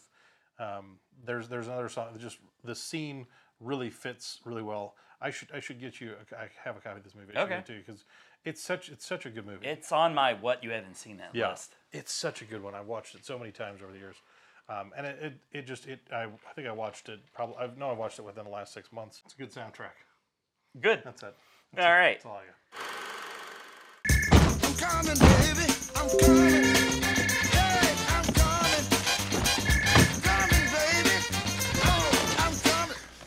Bonjour. So I guess I'll do my final soundtrack. Yes. Move on to me. So I'm gonna go with Old School. That's a great soundtrack. Yeah. I like picking soundtracks where the song enhances a particular scene. Allows you. In this case, you have some original songs that are cover songs from the Dan Band, with like Total Eclipse of the Heart. And Lady. I love because they've been in. They were in The Hangover, weren't they? I think you might be right. Yeah. They've been in a couple of different things, and I really enjoy. They're funny. Yes. They're the lead singer guy really. There's a lot of sass and attitude with his portrayal of the songs, and it's like you look at him and you go like, you're not doing Lady's like a Styx song, and with the Total Eclipse of the Heart. I mean, that's like such a poppy 90s song, really. I really enjoy this song where, the Will Ferrell is singing to Blue, and it's like that Kansas song, Dust in the Wind. It's beautiful. I love all of the songs with like every song with Will Ferrell basically you're is my the boy. best. Yeah. I love when he's like out tuning his car and it's like they're playing like some song, I forget, but it's like an 80s, you know, like I want to say it's Here We Go Again. That sounds right. Which is oh God, who does that? Whitesnake. Yeah, and he's just like talking about like, you know, he's taking the restrictor plate off his car, it's not street legal. And you know, like you wonder, it's like how does Will Ferrell get like this girl who's like way out of his league? Yeah. Speaking of his wife, I really enjoyed the scene that had Andy Dick where he's like teaching a blowjob class, and it's like a Duran Duran song, I think, "Hungry Like the Wolf," and he's like, "Who's hungry? Who's hungry?" And he's like going to the fruit. Andy Dick. Andy Dick's a nut. And then you have I really enjoy this. It's not like a particular song, but I want to think it's like Chariots of Fire when he's like doing the. You know, they have to. There's the triad. Yeah, they have to do the academic. And he's doing the ribbon dance. He's doing the ribbon dance. I really enjoyed that. Everybody does CNC Music Factory song where they all have to do a coordinated song, a dance number together. Great movie. It's a great movie, and it's got a lot of good songs in it. You got the Metallica song where they're doing the initiation in the van, where they have to grab all the pledges. And I think it's like Master of Puppets or something. And it's just awesome because you got all these other songs like the Dan Band, you know, which is like cover songs of old, like, you know, popular songs. Yeah. But then you got this like heavy metal, like you got like Metallica old school, not like newer stuff Metallica, when they were metal basically. And then, you know, it wraps it up again with, you know, like CNC Music Factory. Gonna make you sweat. Yep. It's just really great. That is such a great movie. I love that movie. And, and there's like the Hello Darkness, my old friend. Yes. When like Frank gets hit with a dart and he falls back in the pool. They all seem to center around. Yeah. Yes! The Stifler. Because he's got the petting zoo or whatever. You're crazy, man. I like you. That was Will Ferrell's, like, I feel like his big introduction to mainstream. You know? Just got his robe on. Wandering around a children's birthday party. You got an appearance by Snoop Dogg at Yep. Mitch Palooza. Yep. You know, so it's a really good movie. It's a good soundtrack. I never owned the soundtrack, but I assume it had to have had a good number of those songs on it. But that's not really what this list is about. These are movies with the songs in it. The soundtrack in the movie is enhancing the movie, and that's for sure one of my favorites. So that's my audible, I guess, because I had to pick an audible once you took Can't Hardly Wait. I'll go with Old School. Brought you a nice tea! Oh, no thanks. I got a fresh beer. Can you turn that off for a second? Wow, that's really loud. Yeah, thanks. Took the restrictor plate off, give the Red Dragon a little more juice. But let's keep that on the down low. What's your final pick, sir? My final pick. This is where I kind of cheated a little bit. Ah, okay, all right, go ahead. But I cheated because it's my two favorite movies of all time. Okay. Deadpool and Deadpool 2. That's fine. And that's fine. And because it's not only the soundtracks, but the score of the second. Of Deadpool 2. Holy shit balls! That whole thing. It's the first score to ever receive a parental advisory. Oh my gosh! And it's because of that song. Yeah. With the Juggernaut. And that's just, I love that. And then so many points in those in the movies, like the music, just like because in the first one, Careless Whisper, George Michael, huge thing. Total payoff at the end. Wham! Wham! Not just George Michael. No. Wham! Wham! That was good. But you have that. Then you have Dolly Parton in the second one, 9 to 5. I remember the second one the most. Yeah, you got 9 to 5, which is great. Yes. Probably second, arguably the best usage of 9 to 5 in a movie. I don't know. Could be the first. It may be better than the actual It may movie be better 9 to than 5. the titular movie that was based off of. I don't know. Celine Dion. In the opening of the movie. It's like a Deadpool James 2. Bond style song, which is great. It's like they got Celine Dion for this movie, and everything just works together so well. And I like the song they do at the end too, because they had in the first movie the X Gonna Give It to You. Yep. There was like a new song, but it was really cool when like he and Cable and Domino are running. That was my one.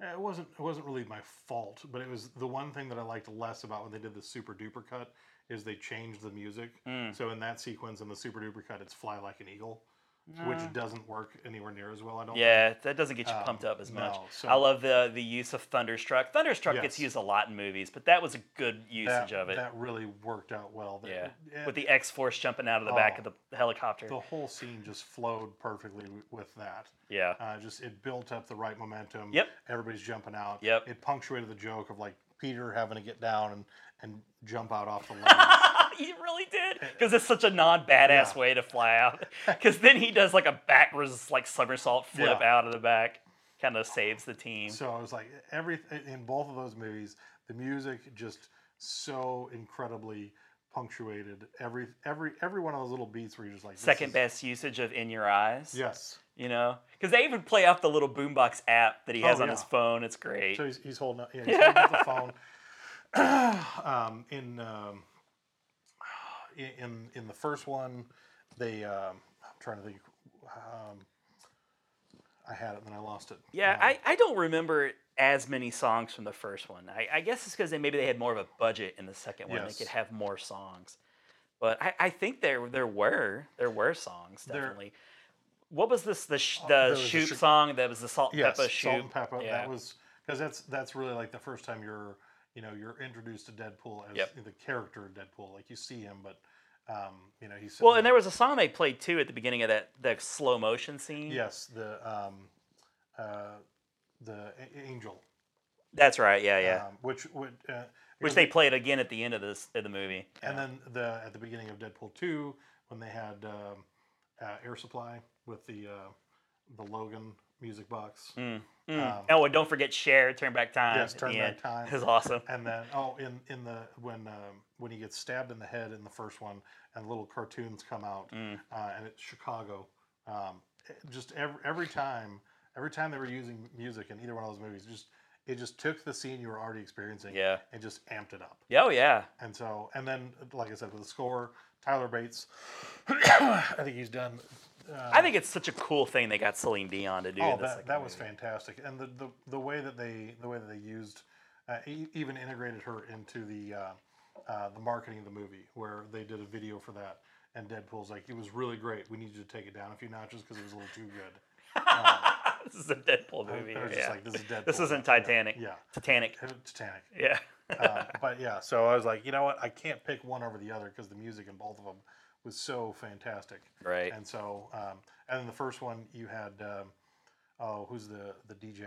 I have a bunch of songs on there. I wish I could remember now that I started to mention it, but I can't. It's okay. But we'll kick ourselves later. Yes. I will kick myself later. Trust me. Square in the pants. Yep. Your brown pants. Yep. He's smart. He remembered his brown pants. It was a line from the movie. It was a line from the movie. It was good. So yeah, Deadpool. Oddly enough, rounds out one of my lists. It's totally out of character for me, I know. No. I was gonna say, like, we got the new set, the new background. Like, you need to bring some Deadpool thing and like set it, bring it just to leave it and set it over here just to add a bit of Adam. I have some Deadpool stuff. Yeah, I figure you probably have enough Deadpool We're stuff. actually both wearing Deadpool shirts. Look at that. Yeah, we sure are. Nice. We did not even plan that whatsoever. It just happened. But we're X-Force! No, we're not! X-Force is just a marketing tool designed by Fox executives to keep Josh Brolin employed. It doesn't exist. All right, well, this has been pretty scary, and I need to feed my cat. Go home, Sugar Bear. Go home. Okay. Will you give Domino my email? Okay, well, we got to wrap this episode up. We're going up on 3 hours. 3 hours. And we still got to do our reveal for Rad Dads. So, yeah, hope you enjoyed our 10 soundtracks. Yes. I think they were all excellent choices, pretty diverse, lots of different decades in there. We didn't touch the 80s, though, which is surprising. I don't think. Now I got a lot of 80s soundtracks we can always go back to in a future iteration of this topic. So, yeah, so that leads us to... Excellent! There it is. I'm a little bit slow on the engineering. Mitch, come on, man. Yeah, Mitch. Where were you? Babe, wait! Oh, Mitch. Mitch. You redeemed yourself, Mitch. Babe! We love you. Totally redeemed himself. That's it. Yeah, so with Rad Dads, that's, of course, where we each pick a classic movie. and we watch it with our children. Yes. And we like to see if the movie holds up. Or will our kids be as fond of a movie that we were? Sometimes the movie goes back 20, 30 years. It could be just 10 years. Who knows?